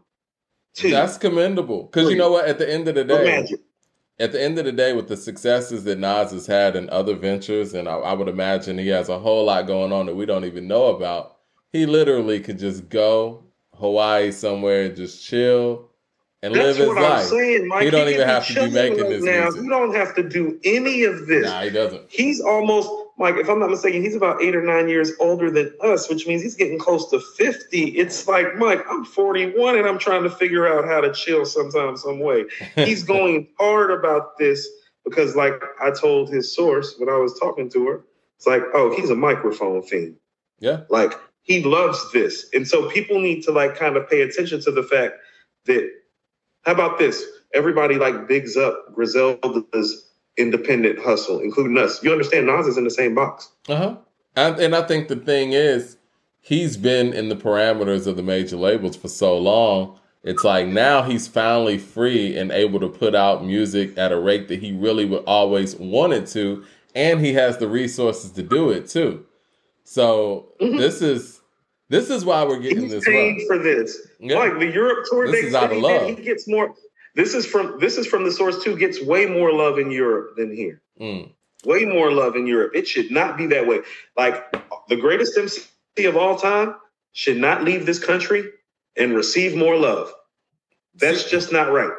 CJ Kidd with the super chat says, Coop, I remember you said I Am Double Disc was better than it was written. If it was written with a top 30 on your album list, would that make the OG I Am a top 15 to 20 album? Better than Reasonable Doubt, etc. How about this? I would put I Am, the original version of it, somewhere slightly behind Reasonable Doubt. Like, how about this? I Am, the real version of I Am on me is like Hell on Earth territory. Like it's probably better than Hell on Earth, not as good as Reasonable Doubt.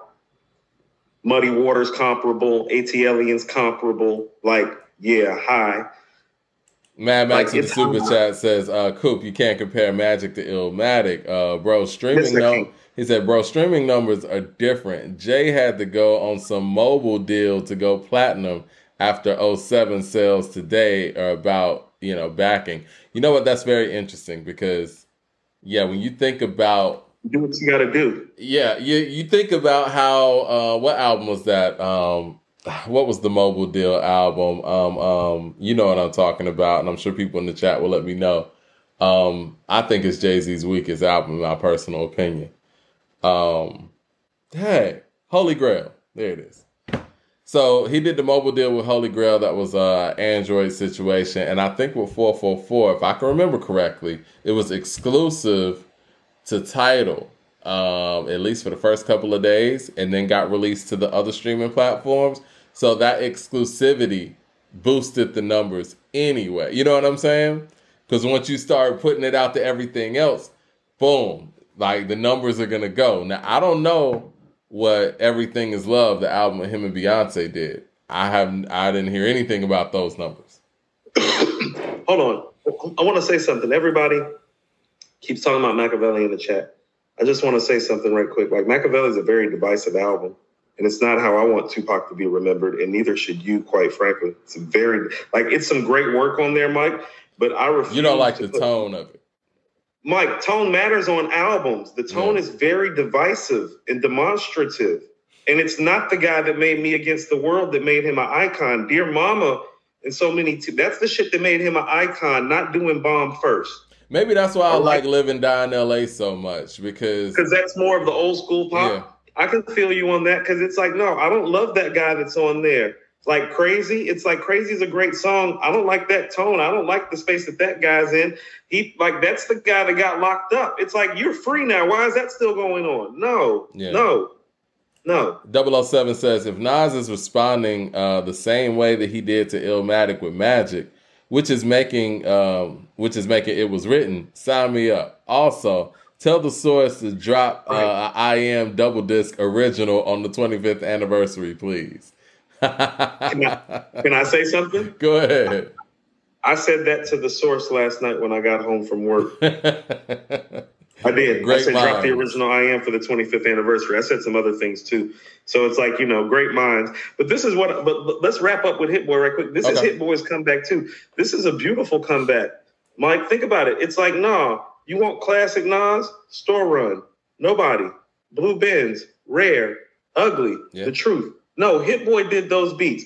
You want something that's going to maybe do some numbers for him that you can still ride to? Spicy, 27 Summers, Brunch. This is all the same producer. Exactly. This album run is impressive for him.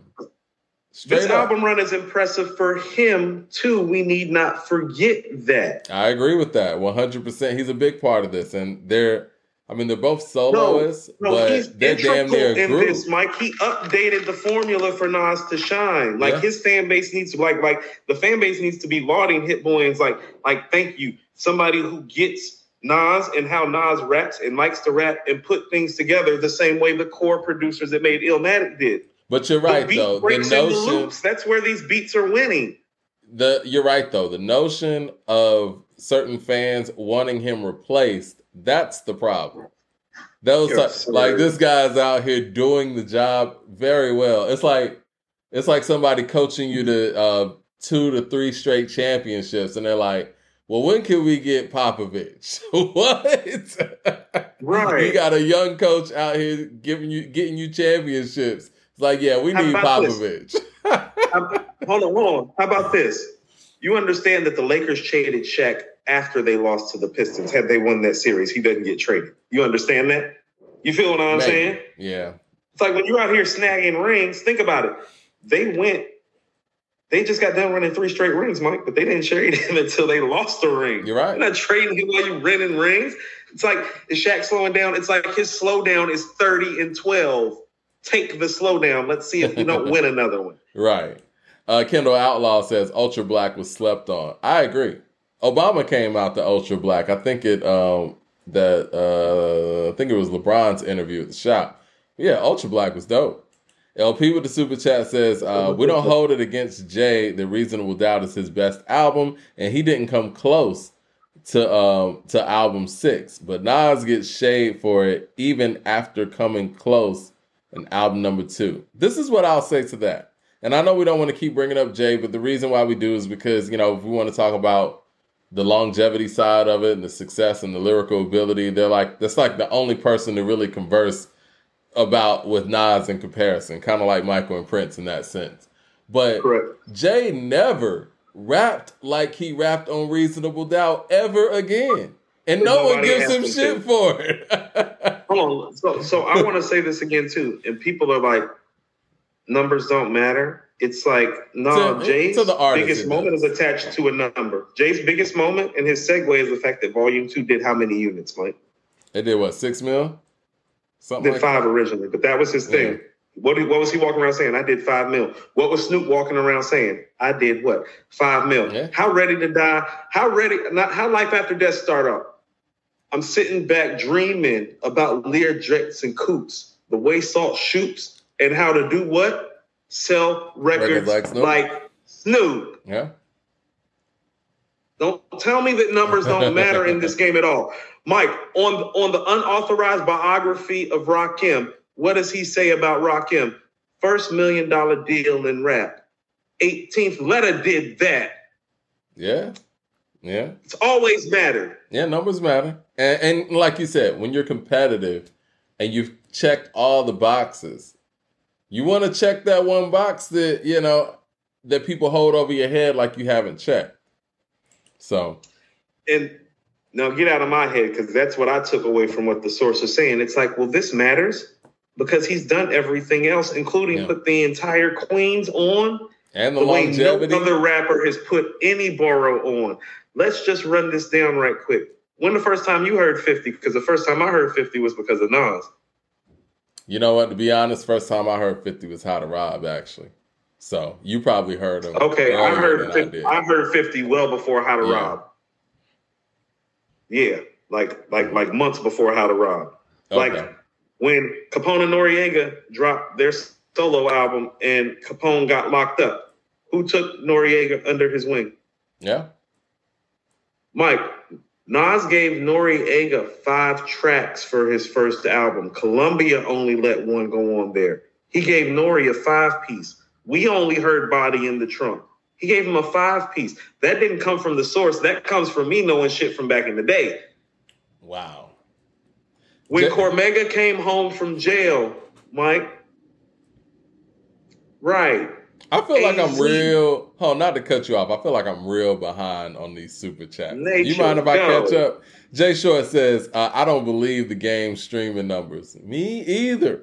And see, Jay Short's in Cali, y'all. You know what I'm saying? That's the thing. Like, y'all outside with it. It's really hard to, because you can't even quantify it. You can't sit there. They'll play game all day out there. Yeah. Melvin Wright with the super chat says, I'm one of the biggest Nas fans there is, but he dropped a few duds during the time when other guys were on fire. And I think that was microwave music. No, so does every other rapper. That's what I'm saying. Why are you holding it to a standard that other rappers don't do? Other rappers drop duds when other rappers are on fire. Eric Terrell with the super chat says, Nas is not an event artist. He's an artist that is in the best ways. MJ, Biggie, second album, early Snoop, etc. Those are hyped up. Jay-Z, he just put out great music. Just not in his lane, but it's okay. I guess he's saying like the big records just aren't in his lane. That's cool. Let's see. Let me get to some of these other ones. Kendall Outlaw says, music sold at the local flea markets are unaccounted for. Well, the artist doesn't get that either, right? Miss LB with the super chat says, the problem is people stream instead of buying the album. You need 1,500 or so streams to equal one album sale. Yes, shaking my head. Correct. Jay Short also says, the numbers say that Rick James was a one-hit wonder with one platinum album. Everyone had his album somewhere. I've been doing this stuff for years. Yeah. I never trust the numbers, man. You got to trust the energy. And I know that's not what the artists want to hear. Nas the GOAT says, I never cared about record sales. I always cared about the quality of music, the content, and the subject matter. Nas is a true hip-hop artist. So stop. All respect to Nas the GOAT, though. you're not the artist. It's easy. You get to say that. You're right. You're a fan of the music. You're not supposed to be concerned with the sales. You are supposed to be concerned with the quality and the art. And if you love the artist enough that you'll make him your name tag on YouTube, just tell me that you have a copy of Magic on vinyl. You feel me? You sounding like Talib Kweli right now. No, this is different. No, stop for a second. This is different because this is Nas. There's evidence. Would you like to hear the evidence? Illmatic. It was written. God's Son. Stillmatic. The Lost Tapes. Life is Good. KD1. KD2. Distant Relatives. Magic. No, there's evidence all over the place that we need to jump behind him. There is evidence. Talib don't have no motherfucking evidence, Mike. We're going to talk about Talib a little later, too. Mad Max with the super chat says, one, Coop, Machiavelli is better than Magic. Ain't nothing on Magic. It's chilling. It's blasphemy or against all odds. Then you got Hold Your Head, Bomb First. Remember Pac by, quite frankly. Yeah, we covered that. I think we just didn't get to this one in time. Unknown name with the super chat says, making contradictory points. 22,000 first week for an artist after 30 years doing the same number as a current hot guy. Benny and Freddie. Also given the time when Magic dropped as a surprise. Yeah, I mean, I get it, man. I think those are good numbers for a surprise album and for somebody who dropped 2 albums in a year and at this point in his career. But again, the streaming era is tricky. Do you really feel that way? I don't. Because I'm just going to tell you what. Feel. Like, just off the strength of the name, Benny and Gibb shouldn't be doing the same numbers he's doing first week. Like, their name's not like that. And I've touted both of those guys' albums. And right now, as it stands, I still have Soul Sold Separately as the album of the year because I haven't heard anything from KD3. But don't tell me that they're supposed to be doing Nas numbers. Don't tell me that. It's not. No. Like if you believe that, you're part of the problem. Like straight up. If you believe that it's okay for Nas to be who he is in this game and has been, and making the quality of records that he is right now and doing the same numbers as Benny and Freddie, you are part of the problem. Period. This is what I'm saying, Coop. I'm factoring in Christmas Eve, and it was a surprise album as well. Doing the same numbers as someone else whose album was more planned out, and it wasn't on a holiday, I could see that. You know what I'm saying? Like, and again, no. I'm not saying that. I'm saying all of these numbers should be better. I think that, Benny and Freddie's album should have done more than 22 as well. Me too. I was surprised. Yeah. Hold on. Let me submit something to you on the back end of it. Okay. So he dropped it on New Year's Eve. And then there was the New Year, right? Mm-hmm. And so let's say for 2 weeks, there was nothing. Show me where the surge was. Like when you say it's the holiday, okay, so the holiday is over now. And then what happened? The New Year. Correct. So let's not totally blame it on the holiday. Well, I thought we were talking it's like, first he dropped it during the holiday. But, and so, hold on, guess what you're getting because of that? This is what I mean. Well, now, KD3 is dropping 11-11. Well, let me ask What's you going to be the excuse now? I was going to say, be the excuse now? What do you project KD3's numbers to do? And what does KD3 have to do numerically for it to be deemed a success in that light? Because from a quality standpoint, it's been successes. So if if it's going to reflect the quality, the stature of the numbers needs to reflect the quality, right? Mm-hmm. So Jack Harlow's album first week did 109, almost 110,000. And KD2, when released, and I'm going to play some devil's advocate with you about the timing of Magic's release as well, because it was holiday season, as in peak holiday season, Christmas Eve. Mm-hmm. KD2 did do 56 the first week. There we go. And so, what I would tell you is that after doing KD2 and doing 56, and then you get what I'm saying? It's like, he did KD2. See, KD2, Mike, has 40 Side, YKTV, Brunch on Sunday. You get what I'm saying? That stuff that core fan base be like, nah, I don't rock like that. But it did numbers. When he went and fed the core fan base, it went all the way down, though. I don't know. Like by 30,000. Mike, it went down 30,000 within 3 months. So there's something wrong with that. So if you're telling me what I think is fair for KD3, now I'm not expecting him to do Jack Harlow numbers. I'm going to be very frank when I say this. Well, he's not a media darling and he's not white. So we just going to top about 20, 25 off. But I would tell you that it's like 75.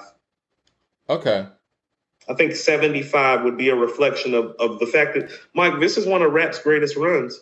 I was going to say that. Right? I was going to say that. Look, this is how I view it. And I think that in no way, shape, or form do I feel like there's an L being taken for Magic.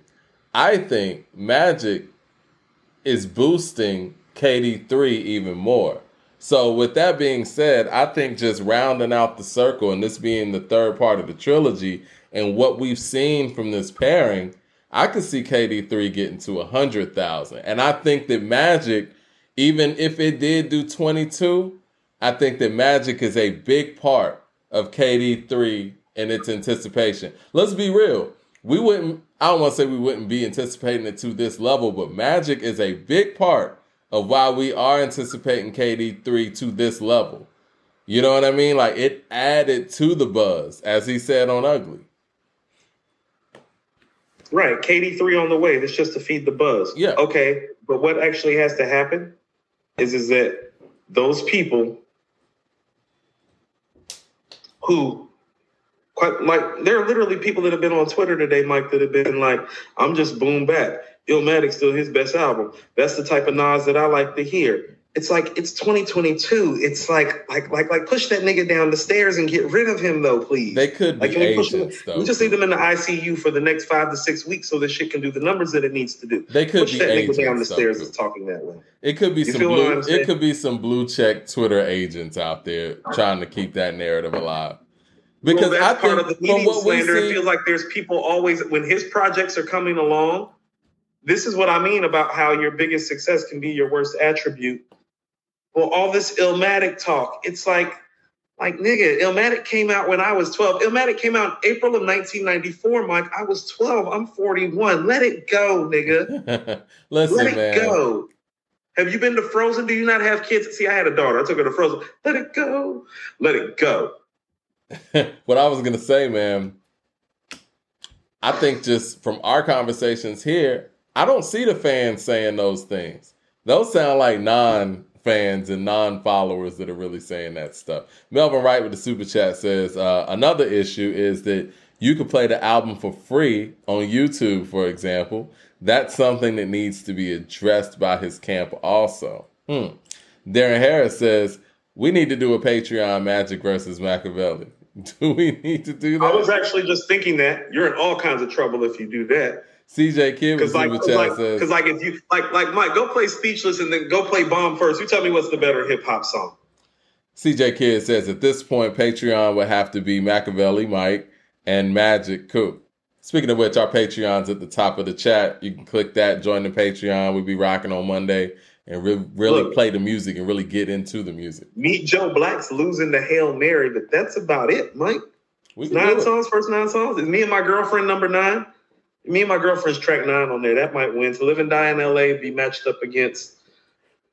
Yeah, no, it's not winning. Mad Max says, Coop is trying to kill Nas' fan base compared to Lil Baby's numbers, who is in his prime of popularity. Bro, that's not fair. That's delusional. Nas is 50. Like. No. I'm just telling you. Actually, I'm not trying to do anything. I'm telling you what's being told to me, actually. You feel what I'm saying? Yeah. Because here's the thing about it and how hip-hop is supposed to work and how hip-hop usually works. Well, the guy that's usually the best and that's doing the best and is making the best songs usually does register at least somewhere in the top echelon sales-wise. No, that's a fact. That's a fact. Well, where's Rakim in that? And I say that respectfully. And don't tell me it has to be like a certain aesthetically appealing music because I'm going to submit to you DMX in 1998. But what about Rakim, though? Like, when we compare Rakim sales-wise to LL Cool J. And I say that respectfully because both of those guys sales-wise wasn't far behind LL back then. People are acting like Rakim wasn't doing numbers. Rakim was selling like 500 to 700,000 every time. LL's just barely going platinum. He's only selling like 200,000 or 300,000 more, Mike. We'll go check all that. And do you go check it, Mike? Go check it. But this is what I will say though. Like you understand that LL Cool J hasn't like sold no like 4 or 5 million records off one album, right? This is what I'm gonna say. You're right. I think, he's been a platinum rapper, it's always, and a gold rapper, but not like multi. No. It's always been like this. Hit records are what sell records in the music industry, period. In the business of music, hit songs. I mean, let me be more specific. Hit songs. And when you got songs like Paid in Full, I Ain't No Joke, Eric B is President, yeah, sell some records. Miss Mo is spot on again. No.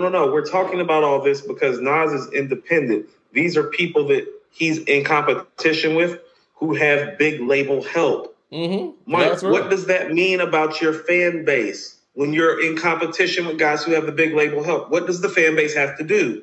If the media is against you, and you are in competition on your second career run with people who have major label backing help, who have people and producers in the studio with all the time, and have media people with them all the time. What do the people who call themselves your fans have to do when these things are going on? All I'm trying to do is make you aware of the situation. He is Nas, but he is an independent artist in competition against major label artists who literally have whole teams designed to help them win.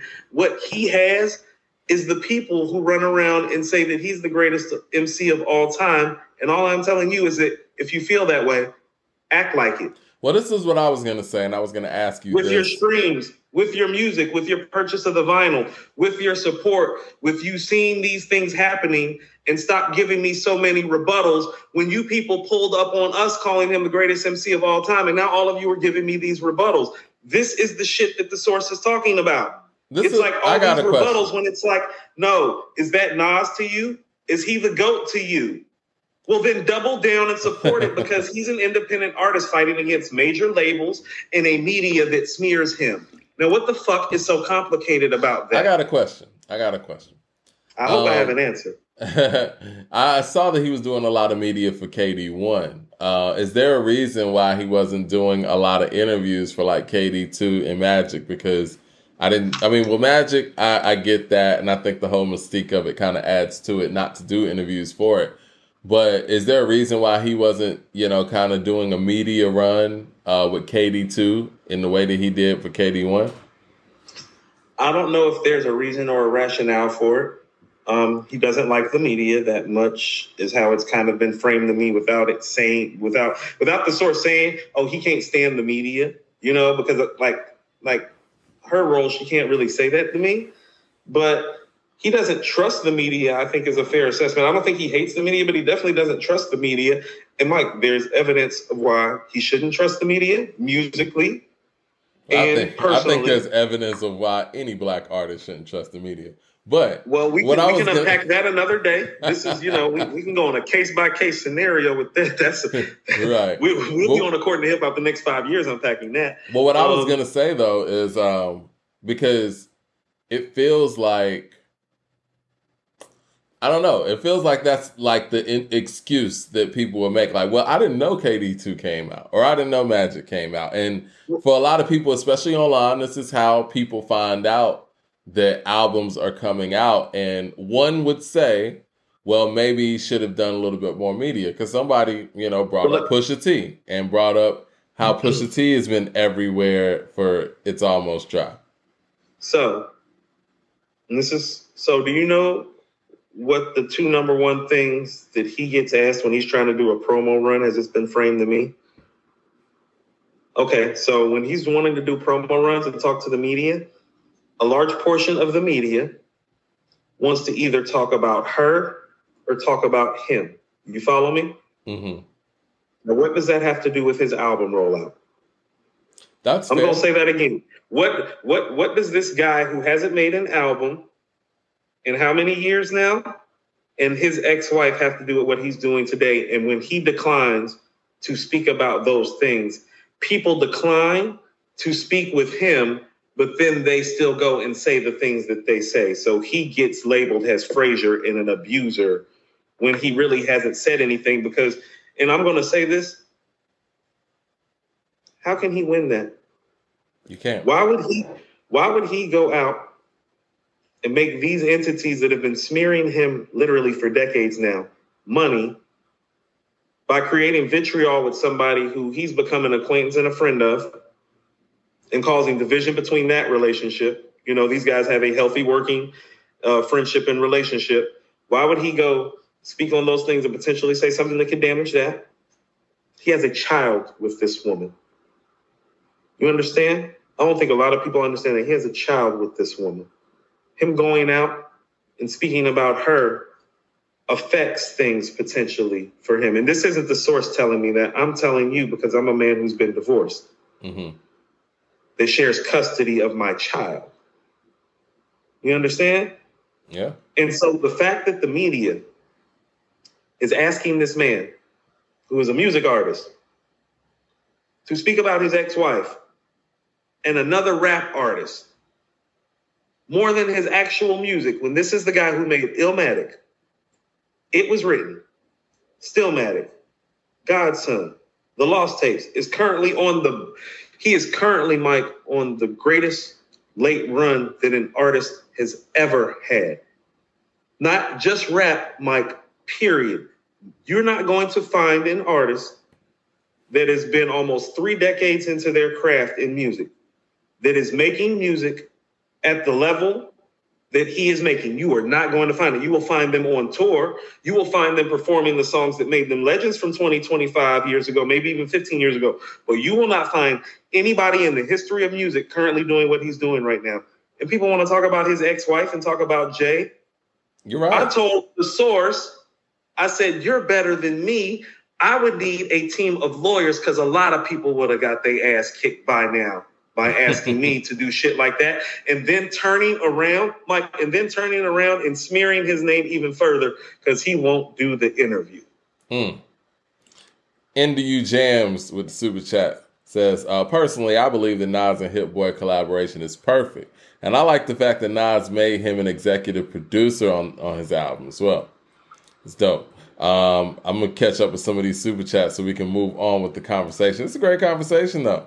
I'm digging this whole, you know. I didn't believe some of the stuff. Like, first of all, you have to understand that part of the discourse before you get back to the super chats, like, because the trust is so broken with the media, I had to get full okay and clarity about what I could and could not speak on. Like, do you understand that most artists don't move this way unless they've been treated a certain way? Yeah. Like, it's not like we're Rolling Stone, Mike. Like, the level that he has to audit his situations for who he is. It's like, and I felt it coming from the source. Like, oh shit! Like, I texted her late last night. Like, I need to know fully what it is okay to not talk about shit. Oh, don't talk about that because he's over that. That's under the bridge. That's done. That's not going to help KD3. Like, you know what I'm saying? Yeah. Because it's so serious.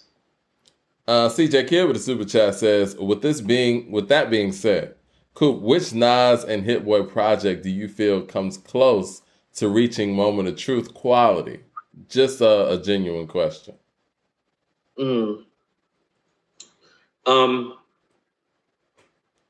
Overall, production-wise, see what's so beautiful about the Moment of Truth is that that's the best that Guru's ever sounded. And I think those are the best set of beats Premier ever put on one album because all his other great stuff is placement stuff outside of Step Into the Arena. So I would say KD2 is probably closest to Moment of Truth in feel, but Magic is closest in the quality. You know, because like Guru sounded like the Guru that first got signed, very much like Nas sounds like the Nas that first got on. You know, and so that's comparable. But the production job on Moment of Truth, quite frankly, Mike, is probably one of the 5 to 10 greatest production jobs ever. Now, none of these KD series can say that, but when we are talking about greatest production jobs ever, we're talking Purple Tape, It Takes a Nation, Illmatic, The Chronic, The Low End Theory. You feel what I'm saying? Like Moment of Truth production and put together wise, it's in that realm. And so super special rap album. Blue Collar Hustle. Best intro ever, because, you know, it's always a message. Blue Collar Hustle with the super chat says, doesn't Nas own Mass Appeal? Wouldn't he be setting his own recording, marketing, and visual budget Start a label / run it. Sign yourself. That's a major key. Yeah. I'm sure he has partners over there too. Well, hold on. He doesn't own all of Mass Appeal. Yeah. He owns a piece. And so there's still a board and a committee. And people also need to understand this. This is what I mean about him being independent. Who's the main artist on Mass Appeal? Yeah. Yeah. So who's it really on to perform for Mass Appeal to win? Yeah. So well, you got Run the Jewels over there. With his, hold on. If Nas owns a piece of Mass Appeal and Nas don't win with the numbers that he does because he's their main artist, how does Mass Appeal, what he has stake in, win? Do you get why we're having this numbers conversation? I keep telling you, he's an independent artist. He owns a piece of Mass Appeal, not all. And how does Mass Appeal win if their number one artist doesn't win? You show me the record label whose record label is winning without their number one artist winning. No, you're right. That's a fair point. Raka Shah with the super chat says, big ups to A2HH for documenting this culture the right way. Magic is Nas's greatest gift to me since Illmatic. Bought the black and limited cover vinyl. I got to go get that too. And I appreciate you telling us that, you know what I'm saying, we represent the culture right. That's what we're trying to do. CJ says, I must be insane giving you bars running companies. Yeah. No, that's what I mean. He kind of been telling you low key what's going on. Like she like told me like Tom this. Brady shit. Like you don't understand. Like this man will get off stage, go take 2 business calls, like go do 2 business meetings, and then go to the at like damn near 50 and then get back. Mike, he don't have to do the show. The show is to help make up for what the numbers aren't doing. You know what? He could just be taking, no, I want you to understand, he could just be taking those 2 business meetings and then sliding. And that's his day. But he's going on a whole New York State of Mind tour with Wu-Tang and Busta and doing KD3 with Hit Boy and releasing one of the, like Mike, if KD3 sounds the way that the people are talking, that it's going to sound, this is going to be the best 4-album run that a producer and an MC ever put together. Like, that's what we need to be talking about. Yeah. There's not a 4-album run by a producer or MC like that, because here's what I'm about to tell you. KD3 about to be better than Eric B. and Rakim's 4th album, Don't Sweat the Technique. You can go ahead and book that. You can go ahead and book that. You can go ahead and check that box. I'm telling you from the stuff that the source was telling you that I can't tell you just about what some of the song concepts and topics are about. I'm like, oh shit! If half of that shit make. Jay Short with the super chat says, Coop, I think you misunderstood. I think a lot of the fans don't want to see him use Illmatic producers. They want him to lean into more of the banger type production. He can get a new generation of fans. I don't know. It feels like a lot of his older fans want him to do a lot of older stuff. I mean, that's what I hear. Born King says, the Hit Boy criticism is like Roger Maris versus Babe Ruth. I don't think, no, I mean, I think that's kind of disrespectful to Hit Boy, because like Roger Maris only had like a couple good seasons. Like Hit Boy is like better than that. That's what I'm saying. Like Hit Boy is actually, you know what Hit Boy is actually showing himself to be? He's a placement producer that has proven himself to be a full album executive producer, which makes him very much like a Q-Tip or a DJ Premier or a DJ Quick or a Havoc, meaning like high level. As if, like, no, I give you a placement song, but I can also do like the whole project too. And it usually works in reverse, Mike. But it's impressive because he came up in an era where albums just aren't important to that level. You know what I mean? That's what I mean. He's taught to be a placement producer, and he has learned how to become a masterful album maker, because here's what you have to appreciate and accept. And this is what I mean about producers really matter. Nas has gotten better every single time he's worked with Hit Boy. Don't tell me that that's an accident, and don't tell me that that's supposed to stop. No, you're right. Stop all of that talk. No, you're right. KD1 is not KD2, and KD2 is not Magic. And what that tell you about KD3? Yeah. CJ Kidd with the super chat says, based off of your OG I Am statement, Coop, that would mean that Nas is the only guy in your list that has 3 albums in the top 30 hip hop albums of all time. Well, I gotta hear this. I Am, man. I got it. Nah, yeah, I mean, here's the thing, and if I'm being honest about it, it's like if I were to like do the list, like right now, I can't tell you that I Am and It Was Written would crack top 30, but I could tell you that they would crack top 40. And so he would have 3 albums in the top 40. And what I would submit to you is that, well, Wu-Tang Clan has that. I think maybe Tribe Called Quest and Dave may have that Those too. Are groups. So, Those are groups. I mean, he's the greatest MC of all time. What I would also about to say submit to you is that had Biggie lived, Biggie would probably be in that same realm too, in my opinion, in my estimation. But the original version of I Am is definitely a top 40 rap album. It was written. If people don't know, It Was Written as a top 40 rap album right now. I'm going to tell you one of the most striking things the source told me, and this was one of the first things. Illmatic's in the Library of Congress, right? Mm-hmm. Why is It Was Written not in the Library of Congress when it's lyrically superior and we all know it? When she said that to me, because it's like when you get in the Library of Congress, Mike, that's about your written works, right? Right. Now, Illmatic is better than It Was Written, but it's because timeless songs with timeless themes. You and I have pulled up multiple times and talked about how, well, the greatest rapper that you and I ever heard is 96 Nas. That's It Was Written Nas. So why isn't it in the Library of Congress? Now, you see how the media controls the narrative? Because here's what go ahead. I want you to get, because it felt like you wanted to say something. Because I want to get to the media thing with It Was Written to say how musically he's been affected by the media since his sophomore album. Well, I think they both should be in there, right? But I think that, when you talk about the Library of Congress, you're talking about the composition of those songs from beginning to end. And I think that, at least in my opinion, he's a better rapper on It Was Written, but the songs are better on Illmatic. And so maybe that's the standpoint they're coming from, but I feel like both of them should be in there. You know what I'm saying? Like, right. You can't, you can't have one without the other in that, but hopefully it'll get in there. I guess when it's time for it to get in there. What are the rules on the Library of Congress? How long does the album have to be in existence? I don't know. I need to look it up. Illmatic's been in the Library of Congress for a while now, and It Was Written was only made 2 years later, so I know that it's eligible. Okay. But that's what I'm saying. When she brought that point up, I was like, you know what immediately made me think about, Mike? It made me think about how this all started for me, and I'm going to say this again. The first piece of writing that I ever got published was a music review of It Was Written for my high school newspaper when I was 15.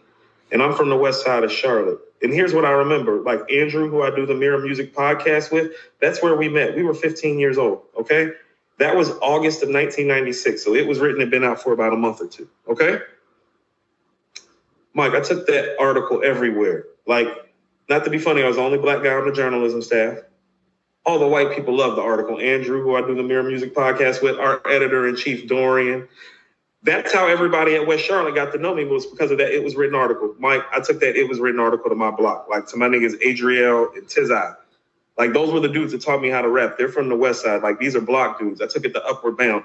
Everybody loved the article and loved my perspective about the album. And then I read that Vibe article review. And that's when I realized that shit needed to stay outside, because it's like everybody that told me that shit was great, I was like, well, they're saying literally the exact opposite of what I'm saying. Now, either, and these were my thoughts, I was like, no, either I'm not good enough to do this and I need to find something else to do and I'm not the writer that I thought I was. Because I'm emceeing now too. So I'm like, it's making me question myself as a writer totally. I was like, we in Charlotte and we're not in touch with the New York rap scene. So we don't know what's going on. We some bumpkins. You know what I'm saying? Remember we used to get called bumpkins? It's like, yeah, we some bumpkins. I was like, are they slandering Nas? And this shit ain't right. And this is still one of the best rap albums I ever heard, followed up by the best rap album that I've ever heard. Now, when you're 15 years old, Mike, you're more inclined to believe that you a bumpkin. You know what I'm saying? You believe that the older people who are experienced, they know what they're talking about and you don't. Correct. And it just turns out as time would have it, it's like, no, that was where the musical slander started. And so why it was written isn't in the Library of Congress like Illmatic, like it's supposed to be, is because of reviews like that 4 Mic source review. That's not a 4 Mic album. That Vibe review that literally started off by comparing Illmatic to The Greatest Adventures of Slick Rick, Paid in Full, Criminal Minded. Hold on. Did it compare Illmatic or It Was Written? Illmatic. That's what I mean. I got you. The It Was Written review started off comparing Illmatic to literally the greatest rap albums that had ever been made. Like It Takes a Nation of Millions, The Greatest Adventures of Slick Rick, By All Means Necessary, and Paid in Full. Mike, in 1996, that's 4 of your top 10 rap albums of all time. And why are you starting off his sophomore album talking about Illmatic and comparing it to 4 of the 10 best rap albums of all time? And the comparison being, hold on, listen to this. Illmatic wasn't even as good as those albums. That's where the slander starts. You understand? That's how they start the article off, by letting you know that as classic as Illmatic is for modern day times, well, Illmatic really doesn't stand up next to Paid in Full, The Greatest Adventures of Slick Rick, It Takes a Nation of Millions to Hold Us Back, and By All Means Necessary by Boogie Down Production. And that's where the slander campaign started. Like that. Yeah. Now tell me that that's not the epitome of musical slander when you go back and listen to Illmatic and It Was Written today. Yeah. That's 1996, Mike. We were 15 and 14 respectively. Melvin Wright with the super chat says, he dropped duds when the other guys was on fire. Let's see. Shyster 30 with the super chat says, I have Magic on vinyl, black and white, color tape, and CD. See, I think we got the real ones in here. It's just we need more.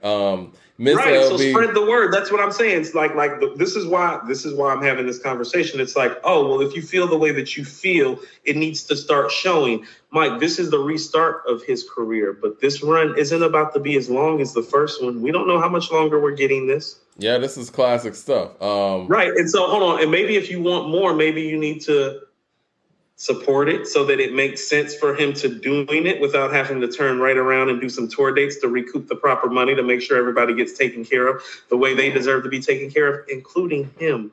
Miss LB says, Mike, come on, people don't have to go out and purchase. Let's see where we at. The super chats. I know I done missed a whole bunch because we've been going. All right, here we go. Deontay Smith says, new music is down across the board this year, though. Beyonce didn't even do her normal numbers this year. I called that one, too. That's because there's a recession coming.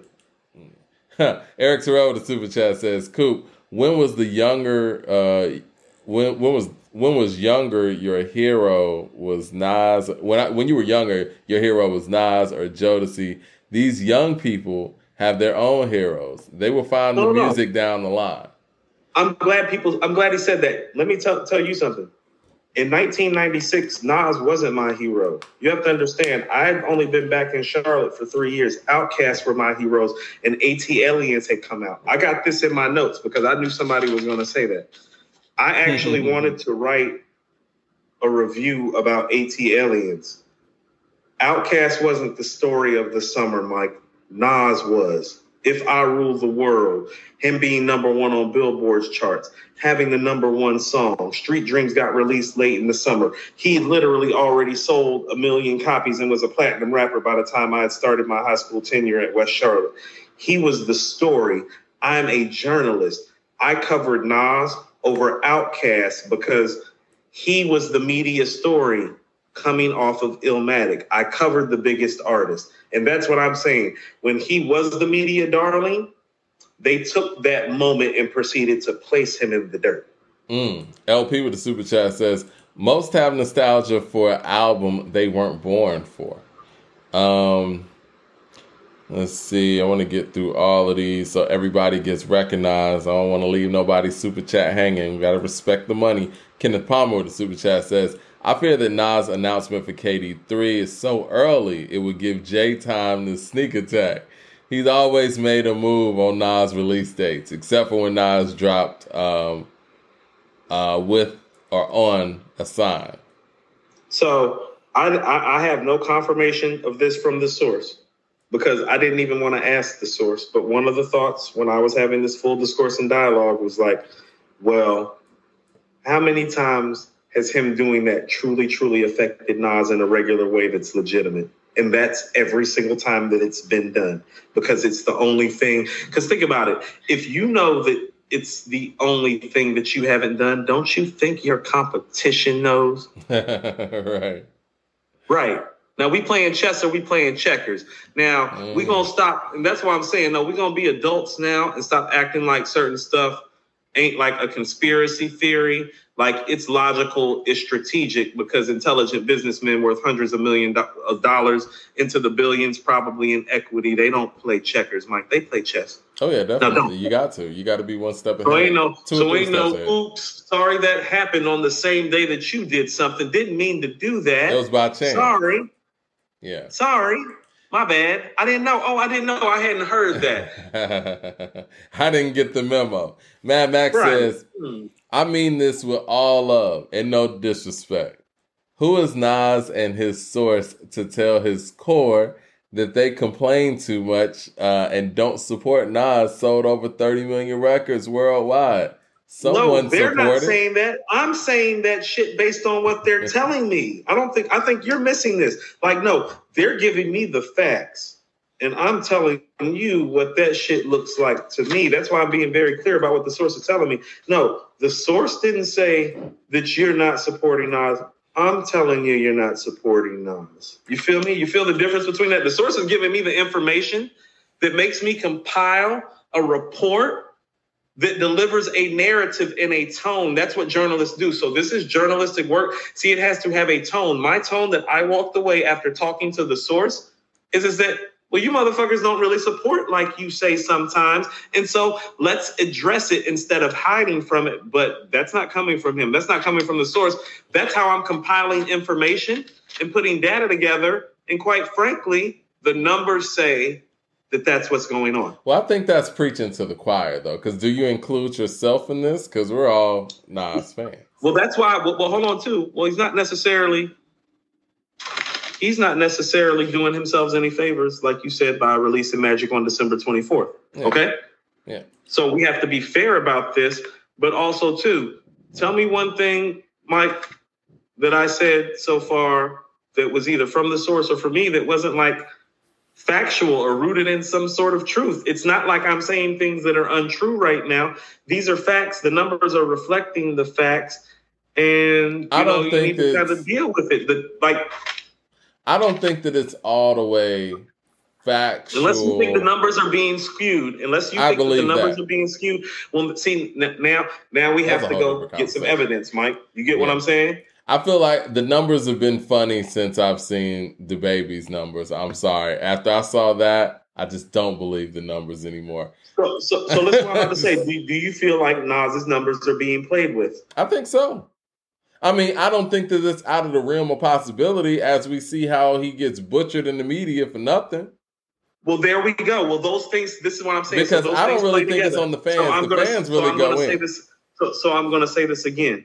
And so the sources let it be known to me what the numbers look like for him on his side and how he is an independent artist financing these operations out of pocket. Okay. So these things are going on. And you as a core fan base, because and this is what I'm saying, most of you all pulled up because we appropriately covered his run when other people were literally slandering him and you could see the separation and the difference. And so the fan base is aware that the slander is going on. The fan base is aware that the numbers aren't moving. And the fans are aware that he's independent. And all I'm saying is that if you're aware of these things and you think he's the GOAT, I'm saying double down. And I think a lot of people are just now say that. Do you get what I'm saying? So nobody's holding the fans responsible per se.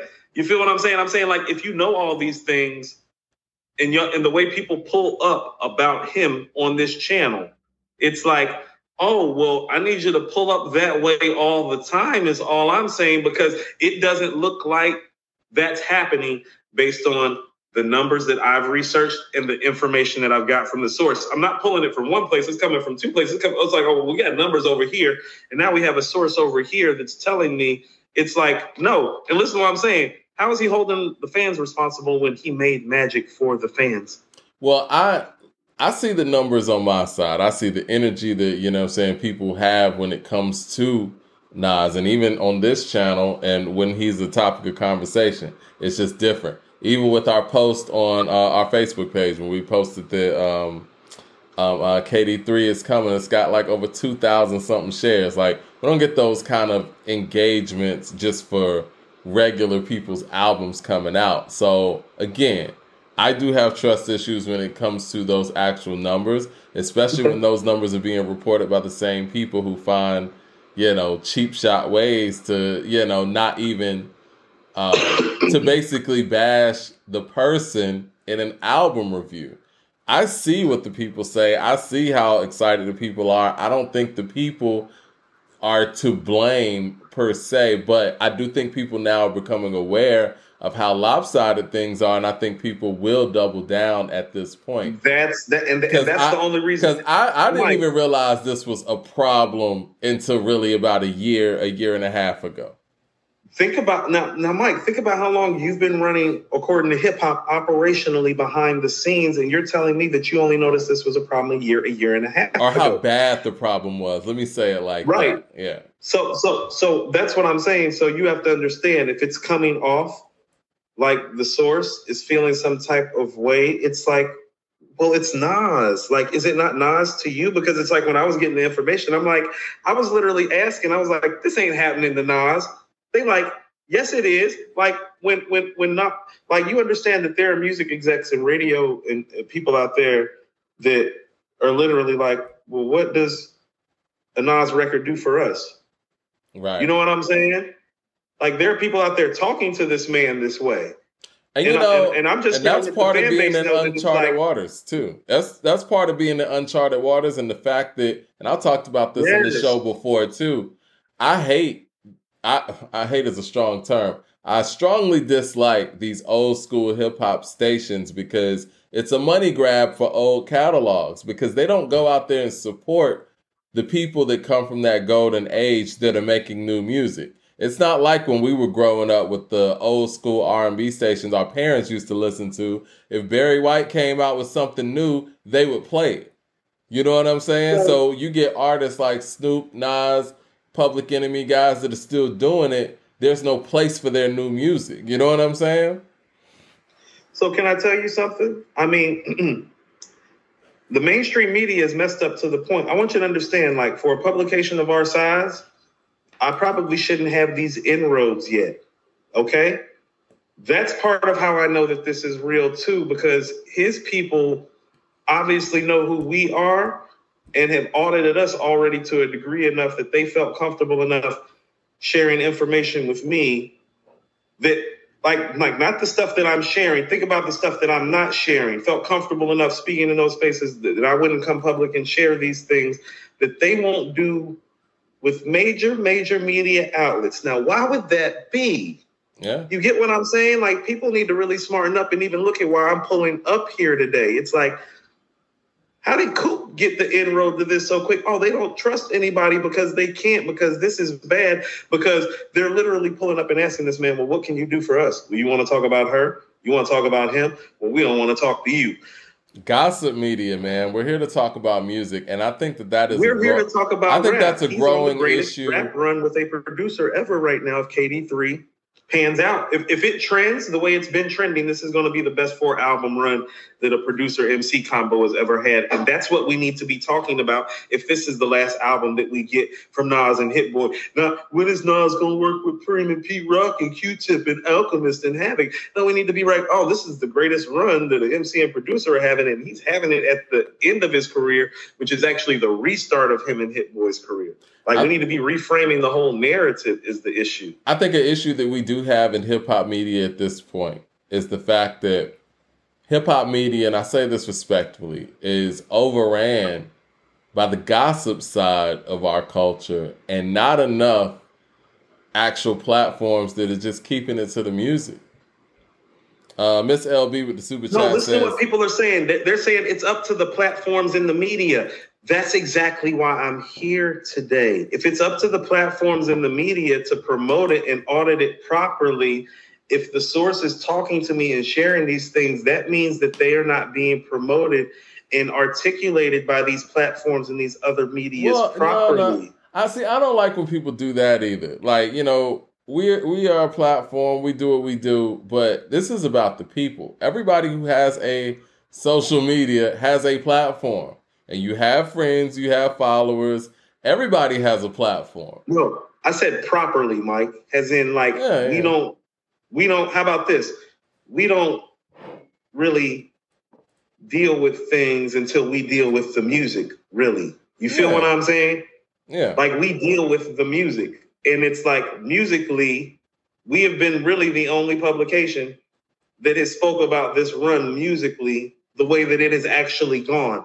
Don't you think that that's a little bit troubling? It's interesting. Don't you think that that's interesting? It's like, no, I'm just surprised at all the stuff that the people who are Nas fans are saying in this chat right now. And I'm like, y'all don't find any of this fascinating that is happening. Well, speaking of the chat, let me get to some of these. Well, that's so startling for me. Like, Mike, I have a lot of thoughts and words based on what I'm reading, but I'm mostly just flabbergasted. Let me get to these super chats, speaking of the chat. Miss LB says, Nas rapped, I don't get the credit I deserve, so I hate doing interviews. There it is. That's what I'm saying. No, that's what I keep trying to tell you. This is actually, think about this. How many independent artists do you know 30 years in the game that are doing this for the love? Because I would show you him. Yeah, that's love. And so all I'm pulling up and saying is like, well, make it match, because based on what the source is telling me, the source don't have to tell. I'm intelligent, guys. The source don't have to tell me it's not matching up. The information the source is feeding me is telling me that it's not matching up. I don't need, you ain't got to say what I understand. It's like, oh, this shit's not matching up. Like, as in the quality of music, effort, money and being spent hasn't matched and aligned back up the way that it should. We know that the media is not going to take care of that. So, because they slander him. And so where does that leave us? That leaves us with your core and with your fans. And so we are here. And so stop taking these things so personally and start thinking like a boss a little bit with what I'd say to some of those people in the chat. Like, boss up a little bit. And I don't mean that disrespectfully. I mean, boss up with your thought process about it. And don't look at it like the fan in you wants to look at it. It's like, no, we're here right now. Like, we're here right now, Mike. And the source is talking to me, not because of me and you, but because of how many people have come in here and shown him love. Yeah. And so this is one of the places where the things that are really dictating the pace and the discord can get discussed properly. And hopefully you all will funnel this out properly. You get what I'm saying? It's not to castigate. It's to funnel and get the word out. It's like, no. Like, we need to be, no, I thought I was hype about it. But it's like, no, I need to be hype about it the way they get hype about it. Right. No, that's cool. Because it's too much of Nas does this for the love. Nas doesn't care about the media. Nas is anti-establishment. Oh, we already know all of that. Yeah. Let me get to some of these super chats so we can move on to the next topic. To Non-Plus with the super chat says, Nas should do LA Leakers for the rollout. That'll be dope. Again, but if he doesn't, I mean, we just got the music, right? The DeMont Show says, Coop, they never respected Nas, ever. Nas is the only gonna get respect when he is dead. Now all these dummies are gonna come out and talk about him. Yeah, I hate that. As Jay Short says, 10-4 Koofy hat. I love the 10-4 Koofy time. I think Lil Nas X was given the name to bury Nas in the algorithm. That ain't even 10-4 Koofy. I said that when he came out, to be honest. Hold on. So hold on. The opposite is going on. That's what I'm saying. So do you want to know what his biggest stream has probably been the last 2 years? Oh, don't even say it. Yeah, that's what I'm saying. Again, I don't trust these streams. Hold on, listen, this is what I'm saying. This is why I'm here, Mike. The stuff that the core fan base is saying, like the Lil Nas X remix, Oh, no. That's the stuff that's winning for him. And so if you don't want to see him do that, maybe you need to be listening to what I'm saying with a different ear and be support. Do you see why I'm saying support? It's because y'all are saying it's like when he does that, it's like, oh, why he do that? It's like, oh, no. That won for him more than Magic did. Listen to what I'm saying. That one song won more for him than Magic did. Has in one song beat an entire album. And so what I'm saying is that let's bring some balance to it. Why can't there be some balance? Because here's the thing. If Magic does better, not Magic per se, but if records like that get the streams and the support that they deserve, well, he doesn't feel the need to step over there and do that. And now you don't have the issue that you have. You see, we can all be helping each other and making this all so simple. Andre Shashir says, what up, fellas? Magic might be his top 3, in my humble opinion. I can't stop listening to it.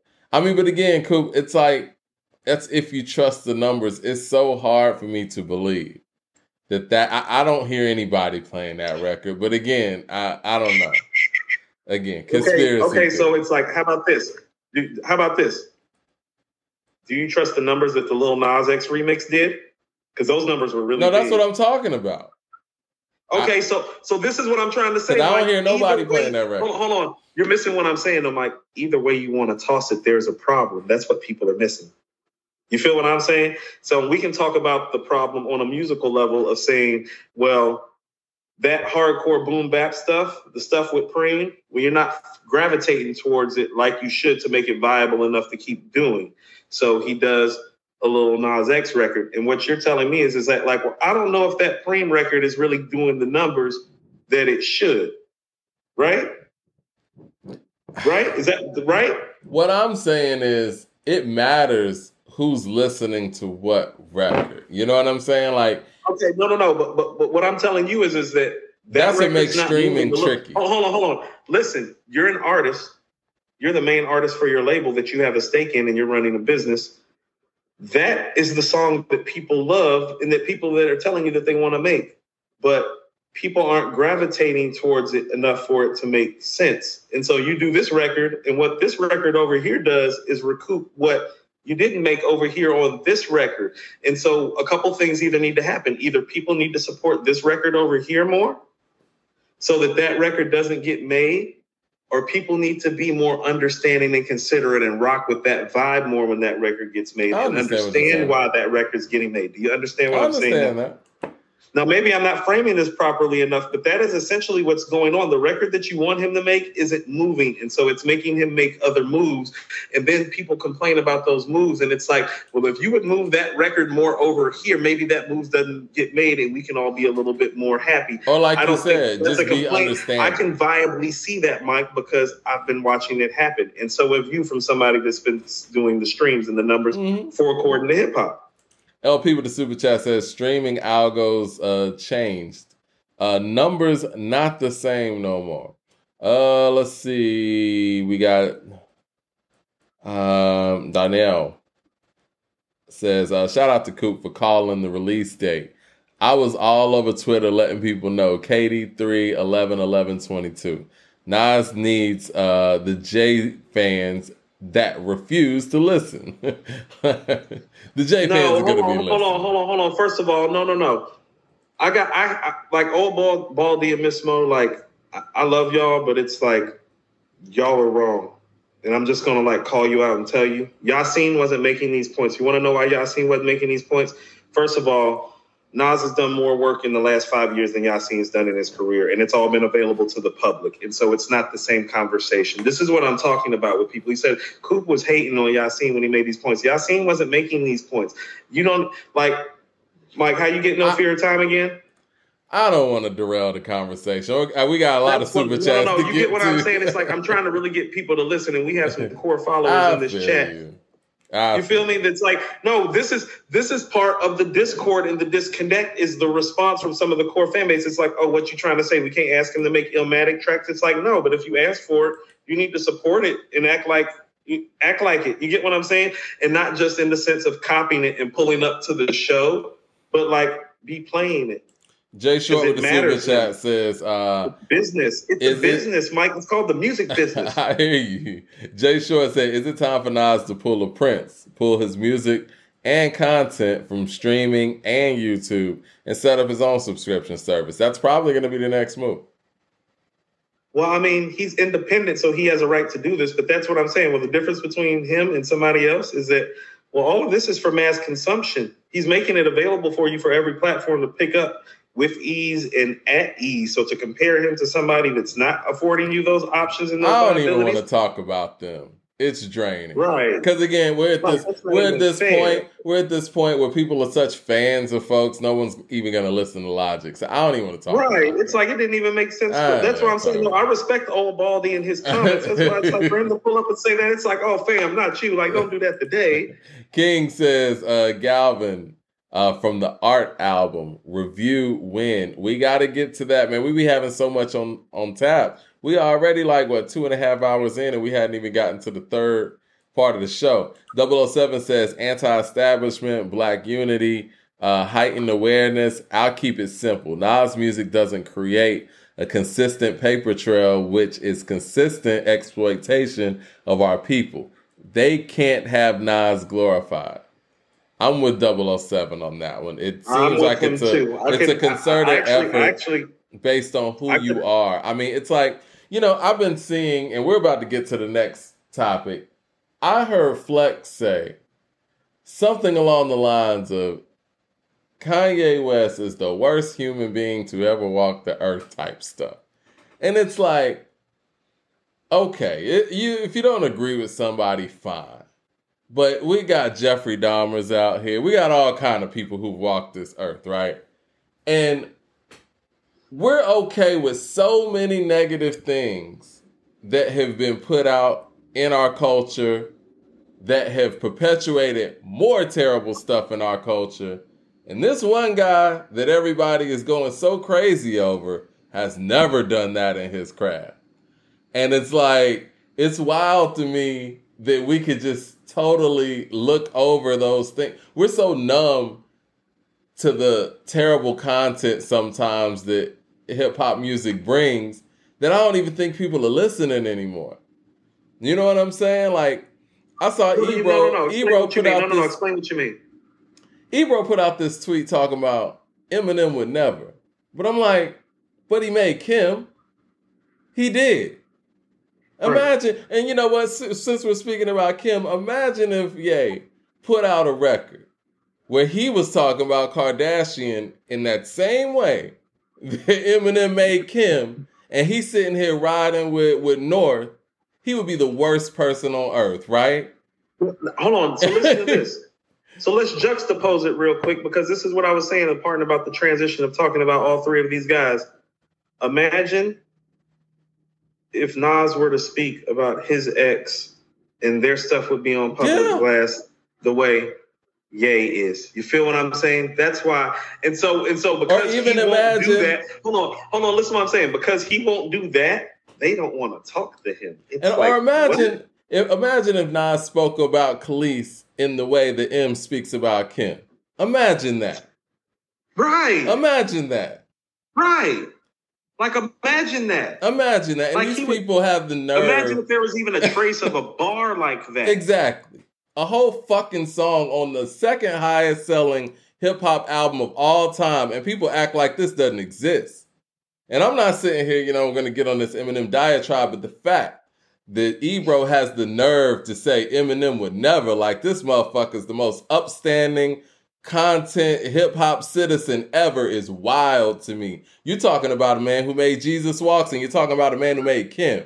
And we're sitting here holding one up like he's an angel and the other one's the devil. What are we doing, man? And so let's go back. So, part of, the issue here with Nas is it's a respect thing is what I'm saying. And his fan base knows, and this is what I'm saying, his fan base knows that he's not getting the respect and the love that he deserves from the media. And so, I'm here to share the information so that now that the fan base maybe understands a little bit more how this game truly, truly works for him. Yeah. Right. And I said all that to say the people who do get glorified. Like think about this. Like KD3 is on the way. Like he obviously loves the fans because in the last 2 years, he's spent his money to make 4 projects, including one at the drop of a dime in a week, specifically for the Illmatic type consumer. He made an album for Illmatic fans. How many now tell me that Snoop is going to wake up one day or Jay is going to wake up one day and say, I'm going to make a Reasonable Doubt or Doggy Style type of album. Well, Snoop could do that. Fan base. I could see Snoop right now. Yeah, I could see Snoop doing that. And Snoop's trying to do that, actually. Hold on. Yeah. Now, hold on. There's that question is rhetorical, but it's also twofold, Mike. Who executing? But I'm saying Snoop's trying to do that. That's why he's trying to get. Oh, he would try, but Mike, the execution of Magic, like when the source told me that was like intentional, I was like, oh God, like he's the greatest MC of all time. Like he intentionally made an album like that, he can lyrically be that intentional whenever he feels like it. And I brought all that up to say. I brought all that up to say, yes, it's interesting who the mainstream media from hip hop tends to glorify. And when you look into the content that they put out there, it could be considered dangerous. The people who have uplifting content, and I think the perfect example is Tupac. You were just talking about the energies of Machiavelli and All Eyes on Me. They like to portray a certain image of Tupac that only lasted literally for 1.5 years of his career. That's the Tupac that we're remembered of. Yeah, not even. Like the last 9 to 10 months of his life is what they portray as the image of Tupac. Now, and that's what I'm saying. So if the power is in the people, well, what I'm telling you, well, that's why I'm not about the whole Machiavelli as high as me against the world or all eyes on me. Because it's like, no, that's not how we're going to audit these spaces, because you're not going to tell me that To Pimp a Butterfly and It Takes a Nation of Millions is what they are because of things like that, and tell me that album is the fight. Like, it's great. Don't get me wrong. But there are things about it that detract from it if we have an overall mission statement about who we are supposed to be in this hip hop culture. And if he is going to be at the forefront of one of our faces, that is not the album I'm about to parade around. How about that? Charlemagne said that Mr. Morale and the Big Steppers is the most important hip hop album of all time. He said that we might not understand that now, but in 5 years we will. And it's the most important hip hop album of all time. I want to ask you what you think about that. I'll give my thoughts, but I just don't agree. It's not even his most important album. I really we can keep it short and keep it sweet. I don't agree. It's not even his best hip hop album. It's not his most important. It's not a good album, Mike. Again, don't really know what else. I don't agree with the approach. This is the thing. When you make statements like that, you start it off with, in my opinion, it could be, or one of the whatever. You're telling us that Mr. Morale is the most important hip-hop album of all time. You will understand at a later date. You clearly don't understand this now. It's like, what? First of all, explain to me how it's more important than It Takes a Nation of Millions to hold us back. And see, that's why people who make these statements on these quote-unquote large platforms that blew up off of gossip, they need to stick with what they're good at. You're good at the gossip shit. You're out of touch with the music shit. You just are. You don't want to have a conversation with people about the music. You clearly don't want to have a conversation with artists about the actual music. So statements like that are null and void. They're out of touch. And, I know that it's not going to help the album. I'll put it that way. Your word's not going to help that album get to where it needs to get to. That's the thing. It's that I'm on one now. I'm sorry. This isn't even. I don't know. Sometimes I'll be wanting to say like what I really feel and what I really think, and sometimes with some of these guys,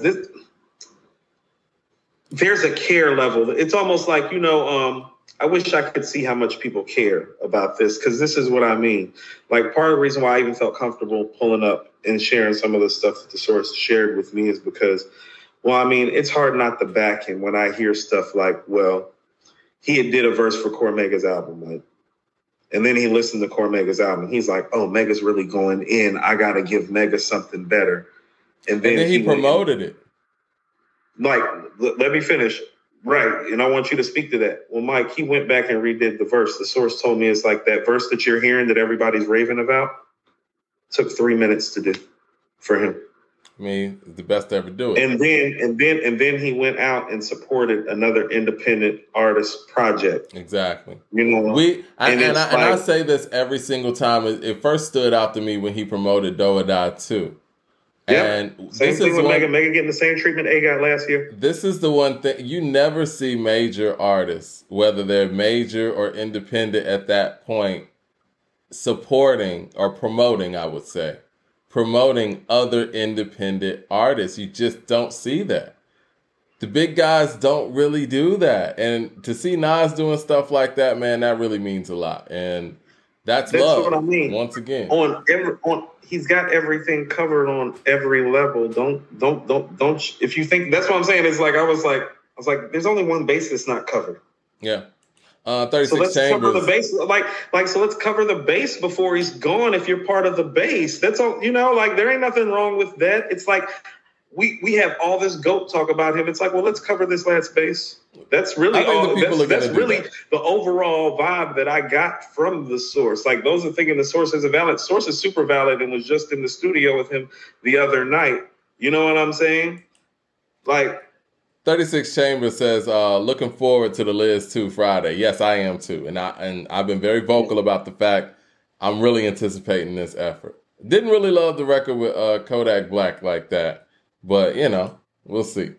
Let me get to the rest of these super chats so we can kind of move on and close out. Uncle Fram says, Miss Mo, Jay's fans, always show love and respect for Nas. Please stop. You guys are great about that, man. Hip hop, we're all hip hop fans. You know what I'm saying? Yeah, we're Jay fans too. We're hip hop fans, right? Yeah. We speak like just because we're saying Nas is the greatest MC of all time does not mean that we cannot pull up on Friday and speak glowingly about Jay and wax poetic about him. I hope he's on KD3. I really do. Right. That's what I'm saying. It's like, but all due respect, it's like, well, that man hasn't made an album in years, and it's like KD3 is on the way. It's like, who cares right now? Not like in a shady way, but like in a. Did you hear KD1, KD2, and Magic? Aren't you excited, Mike? Like as a hip hop fan and listener, aren't you genuinely excited? Yes, I am.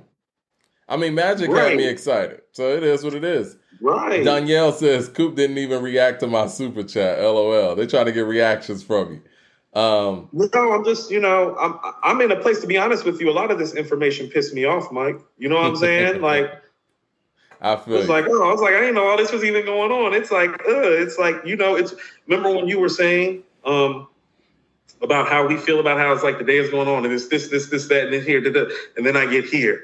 Yep. And it's like, I think that's how he feels about the music. You know what I'm saying? So I understand. It's like, yeah, all this is going on. Just get me to my comfort zone. Get me to my space. Get me to my home. And he is literally paying out of pocket to give us his home. It's like, we can pay it back a little bit. Yeah. Like, we know the media is not behind him. We're his media. You're right. Lucien, Son of Africa, says, hip-hop is mainstream now, and Nas is not allowed to be the flagship of a corporate media. I think people get it, and that's the notion I'm getting as well. You know what I'm saying? Again, people who are in the mainstream media, they're not music people. And like, this is what I'm saying. Hold on. Yeah. Like, I'm done with all the super chats, by the way. Good. Do you see the way Eminem fans pull up in this chat without mercy, regardless of the rhetoric? No, you're right. Do you see how two of our biggest followers are Jay-Z fans more than Nas fans, but regularly pull up on us and comment regularly? Leroy Green is our most frequent commentator on our Patreon show. Mm-hmm. Now, That's what I'm talking about, because I see other fan bases giving out a certain level of energy that when the source says certain things to me, it's like, oh, no. Match that energy. Because it's there, the fan base is there. No, match the energy. There's nothing wrong with asking your fan base to match the energy of the other icons' fan bases, is it? Listen, is he not an icon? Is he not still the GOAT to you? Are you not excited about KD3? Then show it the way the other artists and icons fan bases do, instead of pulling up after it get released. Oh, I don't know about Hit Boy. I want to hear Preem. Shut up. Say that shit after you hear. Hold on. Say that shit if KD3 is a dud and we give it a 3 out of 5. Then be like, man, I want some Preem. But if this shit sounds like what he's been making, shut up. I ride for Michael Jackson, KD3. Man. I ride for Michael Jackson. Everybody knows that. Talk, like some of them old school dudes is like, no, they need to relax. Enjoy you some brunch on Sunday. I'm like, I like brunch on Sunday. Again, I be playing brunch on Sunday when I be riding. Yeah, dude. I ride for Michael Jackson, man. So, you know what I'm saying? Whatever he was. Very relaxing record. I was supporting. Jay Short with the super chat says, cool, let me get to these super chats. Jay Short says, why haven't the New Yorkers gotten Flex and Ebro out of the paint? It's a good question, but you know what I'm going to say? I think Ebro does a really good job, even though I disagree with a lot of things and his approaches sometimes. I mean, he's a company man. I don't understand this Breakfast Club thing's got to go, man. I'm sorry, man. Like, from a music standpoint, because it's like, you know, it's cool, it's entertaining or whatever, but as far as being a person about the music or whatever, like, that show's just not that. I remember I watched Breakfast Club early, like, you know, when they first got going. And I just remember Charlemagne always saying, I can't wait to sell out. That means somebody bought in. And ever since then, it's like, I can't take anything he says seriously. And when he makes such definitive statements like Mr. Morale is the most important hip hop album of all time, it's like, well, you know, if Pepsi paid you to say it's better than Coke, you would say that, right? You order Diet Coke. That's a joke, right? Roaring Sun, says, great show. I've noticed how many, if not all, of Nas's albums have been compared to Illmatic. Has the source talked about whether Nas notices that? That's part of why we're here. That's that's why I keep bringing up Magic. Magic is the response to that. And so for all those people that were clamoring for it, it's like, oh, well, Magic should have done crazy numbers for all of y'all that hold Illmatic as the Holy Grail. Am I wrong?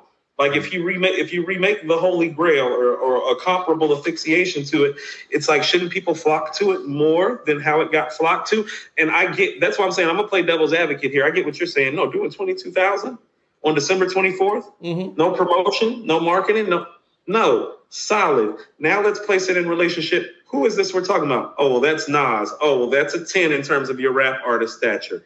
All right. It's like, how's the album sound? Hold on. Let's go all the way back to the top again. 10. Okay. It's like, what the sales look like? 2. What did KD1 do the first hold on, listen. It's like the sales are like 2. And it's like, you want somebody that's operating on 10s with the music and has an artist and has an icon to accept the 2. And it's like, who are you asking to accept that? Mike, we don't accept certain things that according to hip hop. What did KD1 do the first week? I don't recall offhand, to be honest with you. I'd have to pull it up. I didn't even pull up KD1's numbers. Man with the super chat says, a J feature is not needed, Mike. On to the next one. Oh, wow. Okay. We can go on to the next subject if you're ready. 47,000. So 47. KD2 did. So KD2 did more. Okay. Yeah. Urel says, Nas hip-hop is dead. Payola, false news, N-word, Web3 music. Nas has been always a thorn to the industry and the media. Makes sense? Right. Speaking of which, I think that's a good transition on to the next guy. You know who else has been a thorn to the media as of late? Mr. Ye is all over the place. He's been a thorn to everybody, Mike. Right. And so there's so many places we can go with his Drink Champs interview. But you know what? Let's just start here. What did you think about the interview overall? It's not as good as the first one. Okay. It's immediate thoughts. Immediate thoughts. Yeah. I think that there was a lot of good information in there. I think that it was overshadowed by, some things that just shouldn't have been said, things that were out of place, misspoke. Somebody brought up a good point to me. They said that, the George Floyd comment, right? Somebody brought up the fact that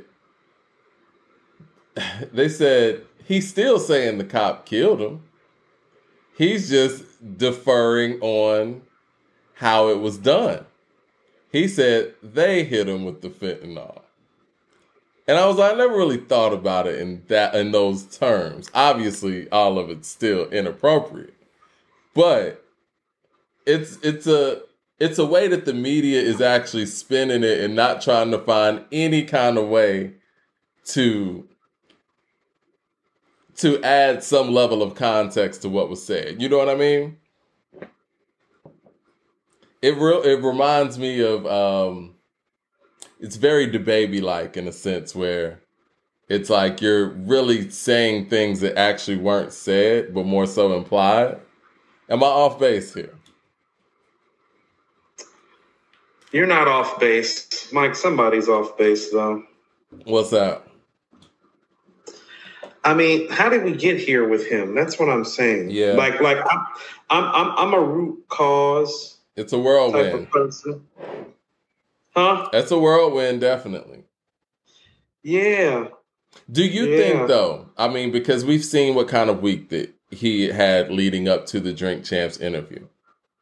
Do you think that the interview was used for rating purposes? I mean, let's just be real. Because it seemed like, and we're talking about Nori and, him apologizing at this point.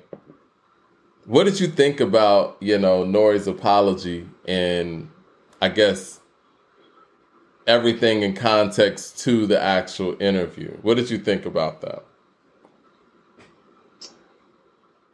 I think he's in a dangerous place, Mike. I'm going to tell you something. Mm-hmm.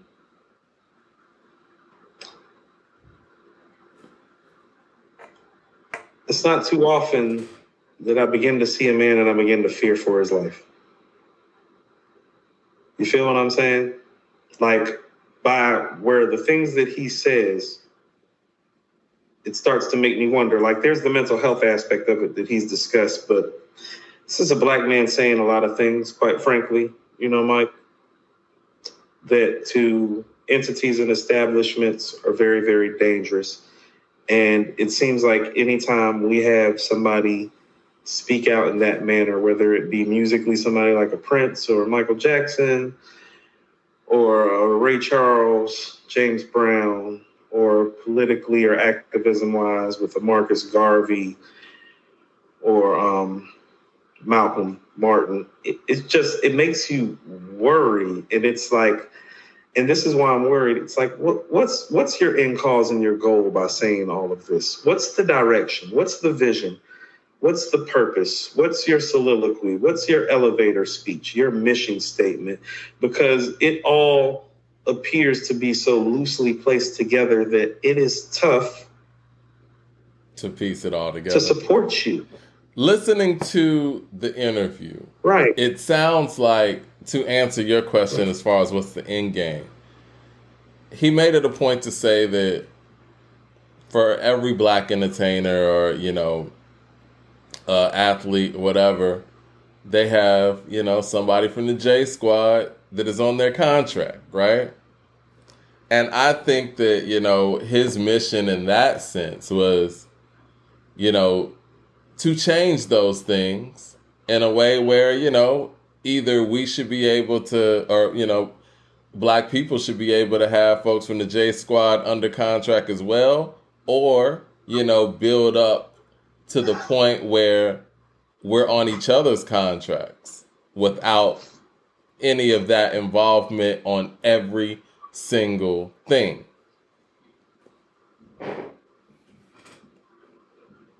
I mean, is that a fair assessment? It's too much?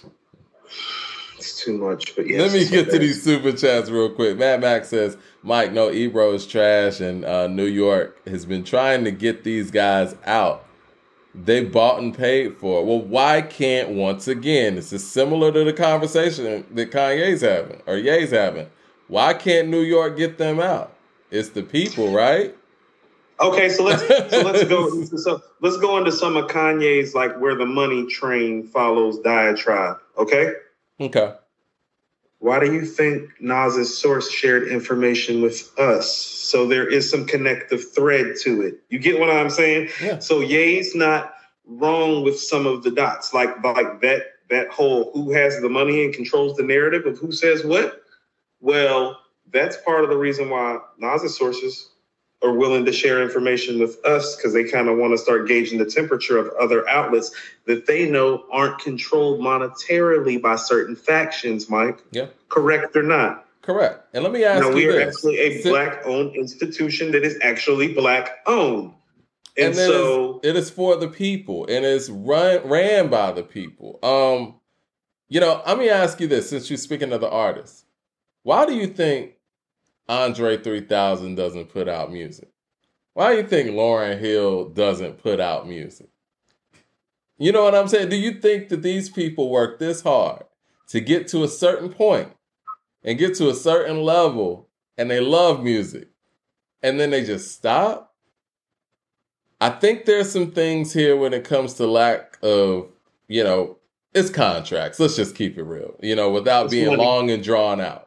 Well, see, but this is what I'm saying. So I want all the people who are in here saying like it wasn't like in like the money talk coming, I guess from the source. It's like, well, understand this. Everybody else's talk is a money talk too, even if you don't recognize it. Like the whole Andre and Lauren not recording, that's money talk. Yeah, they got a business to run. Correct. Lauren's not out here doing these shows for free. Only Nas gets audited on this circumstance. It's like, oh no, don't talk about money and sales and numbers when it comes to him. It's like, no, we playing this game with everybody else. Like, what's his name say? Only dudes moving units. Pimp Juice and us. When he says it, it's fly and it's okay. But if Nas's source tells me like, hey, like, we just wanted to reflect. Not we got to blow people out of the box, but we wanted to reflect. It's like, no, I don't like how the source is talking. It's like, are y'all crazy? Like, are y'all crazy?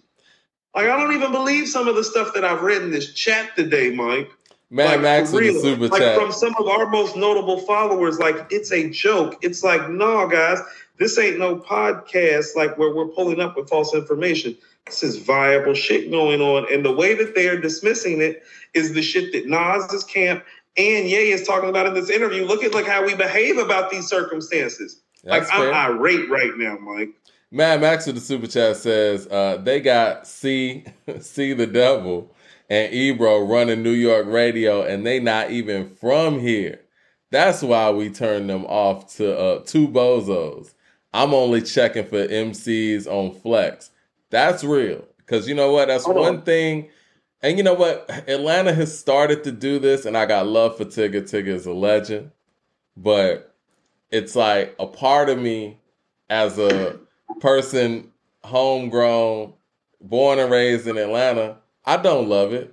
And not to mention with the whole Falcons theme song and stuff with the Rutimi thing, it's like, I don't love it. I don't. And so I could feel your pain with the fact that, you got Ebro and Charlemagne out there running New York radio, and New Yorkers not supporting that. I dig it. Kendall Outlaw with the super chat says $6 billion, and it appears that he's living in misery. Urel says, yay, LOL. He does make good points. You can't be anti-Semitic as the word is rooted to Afro and theology sense. That they define themselves. LOL. I mean, it's just, it is what it is. Mad Max also says, saw the interview. Ye clearly subsidized by the Republican Party. He is just regurgitating Republican rhetoric. Now his comments on what is this? Flyout in the Torah community. I'm just gonna say there's truth in Babel. He's talking about the J guys. We got 36 Chambers says, Ye had a follow-up video recording where he understood why Nori apologized, but he doubled down and said that the media is taking a lot out of context. Mad Max also says, why are we fearful? Ye didn't lie about those people, the impersonators, who say that they follow the Torah, they mafia own hip-hop and extort rappers is fact. I think that this is the thing, Mad Max. A lot of people... Nori, what happened was really, and this is what Ye seemed to say in his response about Nori apologizing. I think Nori jumped into something that was too big for him. I think my only issue is the fact that it didn't come across as honest when he talked about how hurt he was about the George Floyd comments. Because I remember Sunday when this thing was airing, Nori was on Twitter talking about that this broadcast is bigger than Sunday football. I think that is, even when we talk and even when we do our lives, if there's something that we discussed, or if we had somebody on the interview that said something that was out of pocket or that we felt wouldn't go well, or we felt the way about it, we're live. It's different. This wasn't live. Could have easily went back and edited that stuff out if that hurt you to that degree of what you're saying when you got on Hot 97 and apologized, and when you got on The Breakfast Club and apologized. Now, not saying that the apology's wrong. It just doesn't seem truthful that you were as hurt as you said you were. You know what I'm saying? Because if that were the case, we never would have even heard that section. So that part of it's problematic, and I think that is really, we're in an era now, media-wise, and from a social media standpoint, you can't lie to the people. And when you lie to the people, and the people catch you in a lie like that, it does hurt the brand. And I'm sure people will still watch Drink Champs. And another part that I didn't love that he said on The Breakfast Club either, he said, this is Drink Champs, not Think Champs. And it's like, okay, so now we're just going to play dumb when we got serious topics on the table? You knew who you were inviting. You knew what he was on, what he was talking. You know what time it was. You know what I'm saying? Like, is it just going to be a platform now where people just drink, be merry, and crack jokes and, pick this rapper, that rapper? If that's what it is, cool. Stay in your lane, I guess. You know what I'm saying? It's a shift. I don't know. It's all messy. Like that whole situation, because it's like, I mean, I've gone off the handle a few times on here, I think. Pretty certain you've edited some of those comments. Mike, you've made comments a time or two. I'm sure I have. No, I know, because I've watched you go back and edit them. It's like, hold on, where's that part where Mike said such and such and be gone? I'll be like, no, Mike, I very vividly remember Mike saying, be like, no, I ain't going to say nothing because, you're auditing our audience and the situations and the circumstances of it, and understanding that, what we do here, until today, apparently, is credible journalistic work that doesn't get questioned too much until I actually come with a source and get questioned by people in here. It's been credible to the point that I got a source. This shit crazy. But we actually do credible journalistic work, and it's fair and unbinding. And part of keeping it fair and unbinding is taking out the shit that seems like it's skewed in one direction or another if we fall that way, because in the course of going live, your personal feelings and emotions can take over. Exactly. And especially, and even on top of that, to piggyback on that, you have to take out certain things that could be spun a certain way as well. Because even with that diatribe that Ye was on, that wasn't even a topic of the conversation. He was actually trying to build his point about Virgil from that. So that could have easily been cut out. Okay, so Mike, that's the troubling part about all this, and even the framework of the environment. I'm going to say this again. if you were to just take a normal individual, all right, and one of their best friends died, okay, and they got separated from their wife and their kids, and all of this stuff plays out for public consumption, you're going to be surprised when that person says something controversial. Yeah. This is after they already have a history of saying controversial things, Mike, and having mental health issues. Before the friend dying and the divorce and being separated from your kids, the person was known for saying controversial things and having mental health issues, and you were expecting what? And it appears that it was being used for ratings. On top of that. And then, you know what I don't like? It appears that after all this goes down, you just jump ship. I was drunk. What? I don't like that. You know, because really, I don't like the built-in Drink Champs excuse of I was drunk. It almost feels like that's already the built-in excuse if we ever get some shit to go down on our platform. It feels like it's like the precipice of how they created that format to say, oh, well, if they mess up and say it here, we can literally blame it on the alcohol, blame it on the weed. You know, right? I'm going to be real, man. And, you know, as a person who has had alcoholism in my family, I didn't like when they had Lamar Odom on there, who is a recovering addict, and had this man drinking on there. I'm not going to lie. I lost a lot of respect for the platform that day. You know what I'm saying? I did. And I haven't really been watching it as much since, unless somebody like Pharrell or Ye or somebody like that gets on there. But this right here, man, it's like, it didn't even have to be handled like this. You know what I'm saying? Like, okay, just say you messed up. Say you went out there and was like, you know, we really was out here trying to, you know, have a provocative interview and get our ratings up or whatever, and it went wrong. And for that, I apologize. But to sit here and act like you were so hurt by this, and this, that could have easily been edited out, an interview that clearly wasn't even recorded in that day or live or anything, it's just dishonest. It is. And I got love for Nori, and I'm just being real. I mean, if I don't say it like this, you know, everybody knows that we just keep it real. And I'm sure the fans feel the same way. Mad with the super chat says, peace. Nori should have never apologized. If he's a journalist, then he has to take a hit that comes with it. Gayle King never apologized. You know, I'm glad you mentioned Gayle King. Oprah Winfrey has never apologized for her hit piece on Michael Jackson. Ever.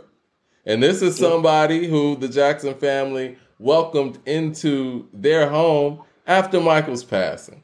Michael's interview that he did with Oprah Winfrey took her career to new heights. She has never apologized for that hit piece that was on him 10 years after his death.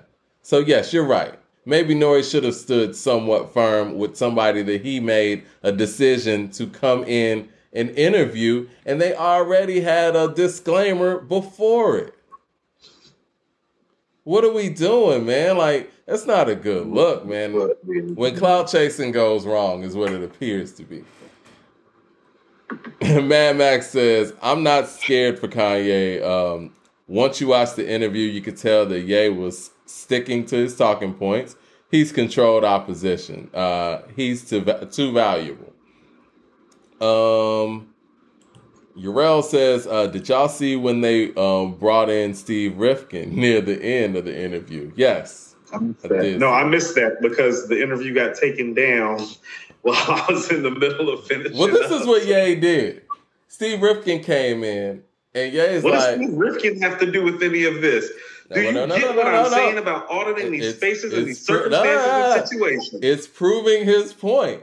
I think Steve was trying to stay in the back. Ye's like, no, come on, Steve. You're one of my favorite people. Brought him on camera.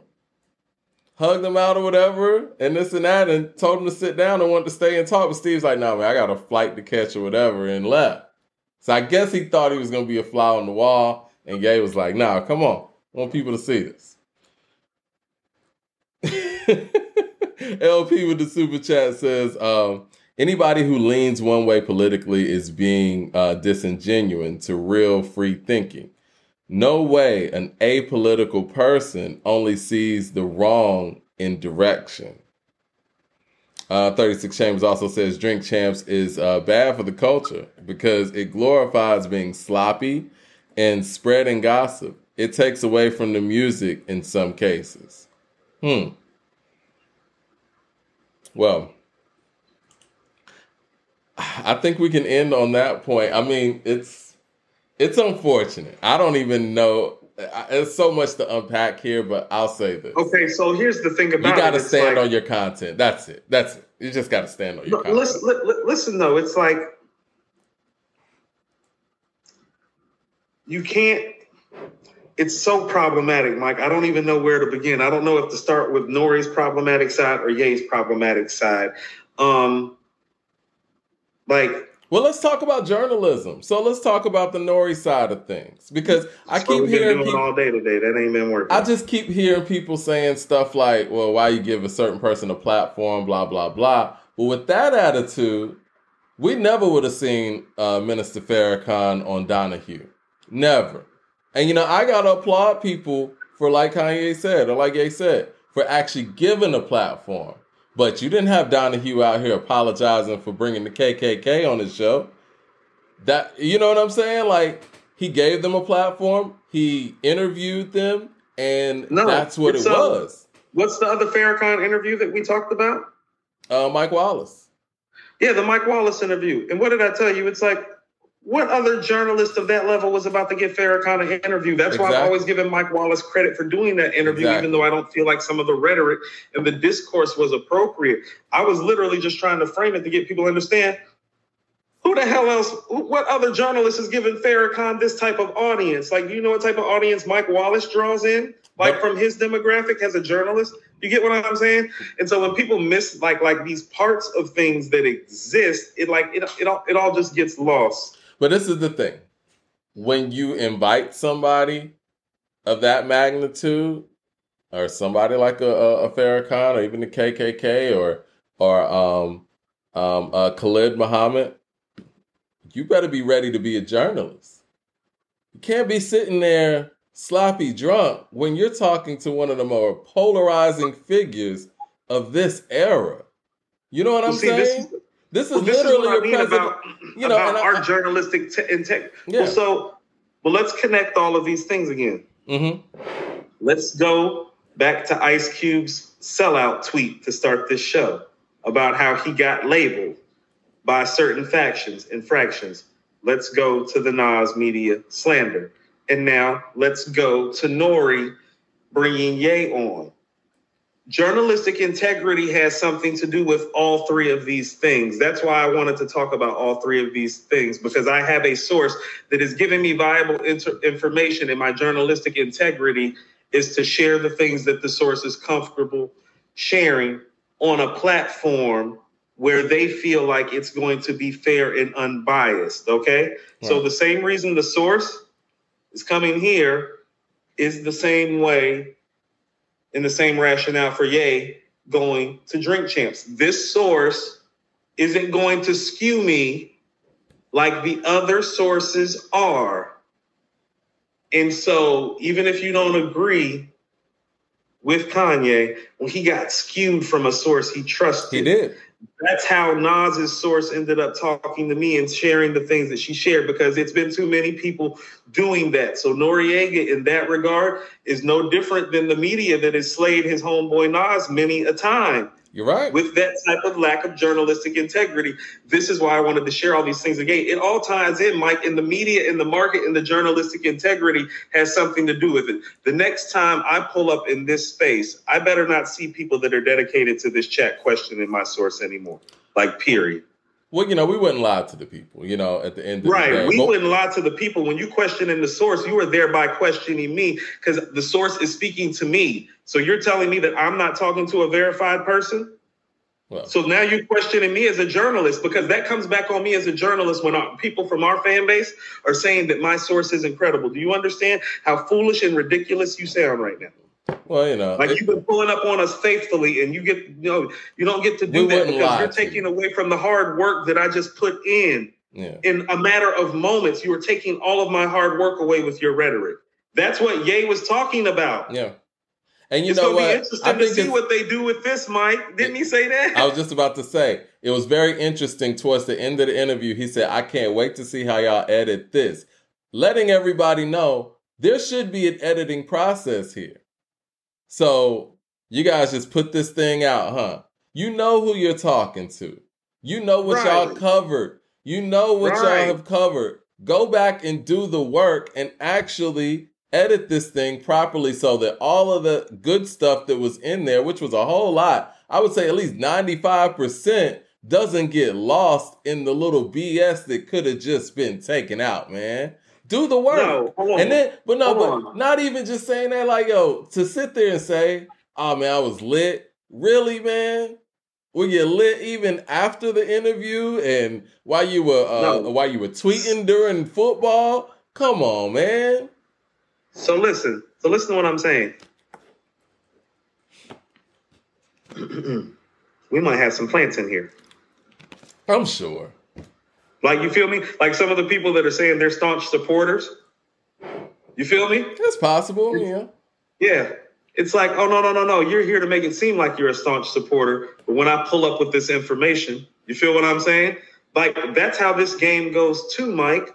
And so, like, I'm just peeping and auditing everything. And it's like, y'all give Ye credence when Nori has to take the video down, Mike.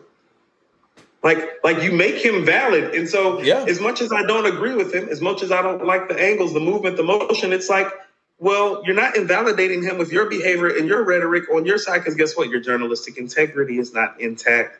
And it feels like this George Floyd family lawsuit for $250 million doesn't sound like a real lawsuit to me, in my opinion, because it sounds like it's just trying to shut him up. Because I don't understand how the first thing you're not doing is A, doing that same thing to Candace Owens in her documentary, which he was speaking on.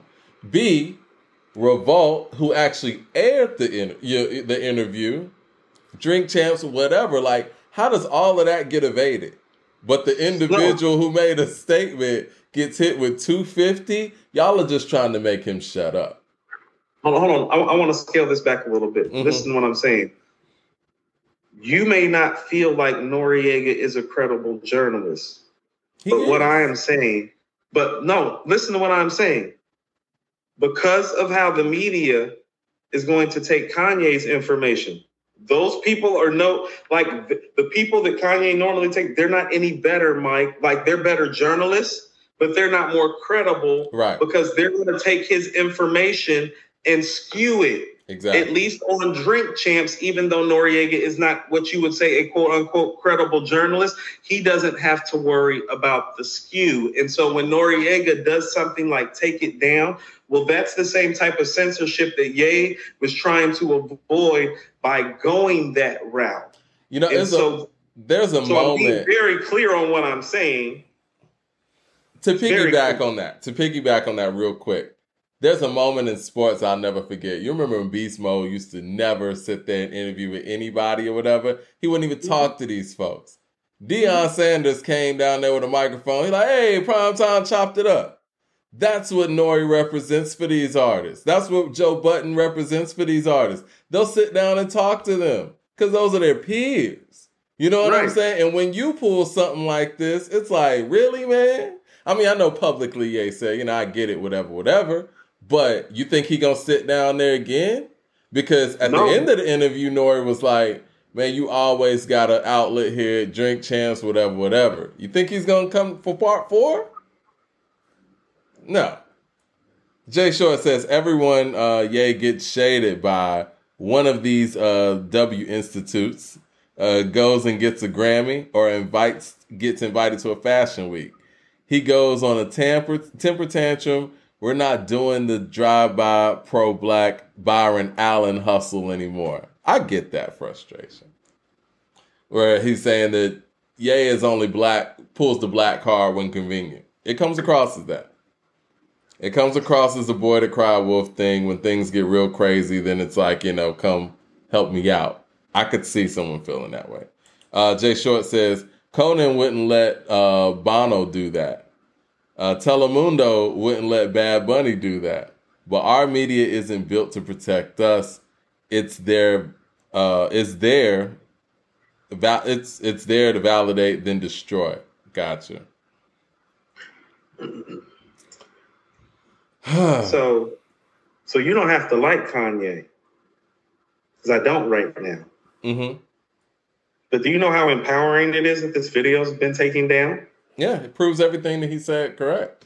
It's proving everything that he's saying is correct. And Mike, what is he I talking believe about? he knew this was going He's to happen. talking about money. Mike, at the end of the day, you know what he's talking? He's talking about money and numbers. The same way Ice Cube and Nas. You get what I'm saying? It doesn't matter what era. It doesn't matter what artist. It doesn't matter how crazy you think they are or may not be. They're playing a certain game where numbers and money equal power. Yeah. Ye knows it. Nas knows it. Ice Cube knows it. It's all about how it gets utilized and played in your favor. The media helps control that narrative. That's what Ye's talking about. That's what Nas' source is talking about. That's what Ice Cube's tweet is talking about. I think Ye knew that they were going to take this down. I think he knew when he sat there. Yeah. He knew. I think he knew. He knew exactly how this was going to turn out. He was like, they're going to put the pressure on these guys, and these guys are going to fold. He knew that. And then and guess what? And I'm going to be right. And I'm not going to look so crazy. Now, am I? Exactly. Right. Exactly. It's like, what did he say wrong? What do you want him to do? His delivery is awful. No. It's like you don't have to like Ye. You don't have to agree with Ye. But what do you want him to do when he can't go to Drink Champs and speak freely? Right. You can't even go on a platform where they just sit there and take shots and talk about. Think about talk this. about all You're kind of shit. Talk about all kind of crazy shit, Coop. Right. Get drunk and talk about all kind of crazy shit. I'm the person that got deleted.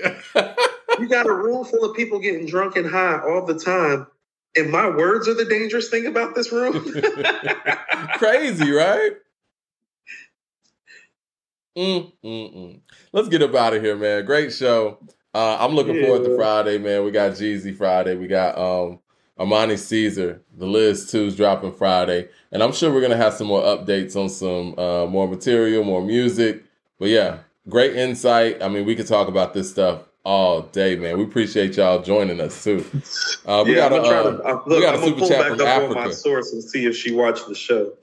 We got a super chat from Africa that says, Ye wants black folks to think for themselves. His mental state is overshadowing his conservative views.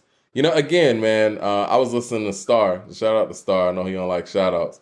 But he said something that was right, man. It's like everybody's on something, man. Like you drink coffee, you know what I'm saying? Take a hit, a smoke, whatever. Like, so to hold that against a person or hold that over his head, it's unfair. Like he told Cuomo, he was like, you work out this morning? Hey, look here. Just real quick, Mike. Love me more meticulous. I've been reading your comments. I just don't know how to tell you. You're just wrong. Like that's it. That's what I mean. It's like I'm done talking because it's like I can't argue with somebody that's just fundamentally wrong and don't see the vision of everything that I just laid out. And when you're sitting up here talking about before I bring you a source, I need to prove myself as credible. It's like, no, I don't. You've been pulling up to this show for 2.5 years. That is my credibility. That's part of why the source is comfortable talking to me, because they have seen us talking fairly and honestly. Me and Mike speaking fairly and honestly for 2.5 years is how I got the source. That us coming that up is here the credibility. That's what I'm saying. And again, you don't have to. Credibility is the fact that me and Mike have been speaking honestly and truthfully, not just about him, but about all these things. Yeah, I am the credibility. I would hope that we've put in the work. We didn't just pop hip hop. Yeah, I would hope that we've put in the work. I mean, we didn't just right. Pop That's up what yesterday. I'm saying. No, when people have been following us or sitting up here questioning whether my source is valid, it's like I've been valid to you up until today, and all of a sudden I'm not valid. That's wrong, and we don't have anything else really to discuss further. Well, y'all have a good evening. Y'all have a good night.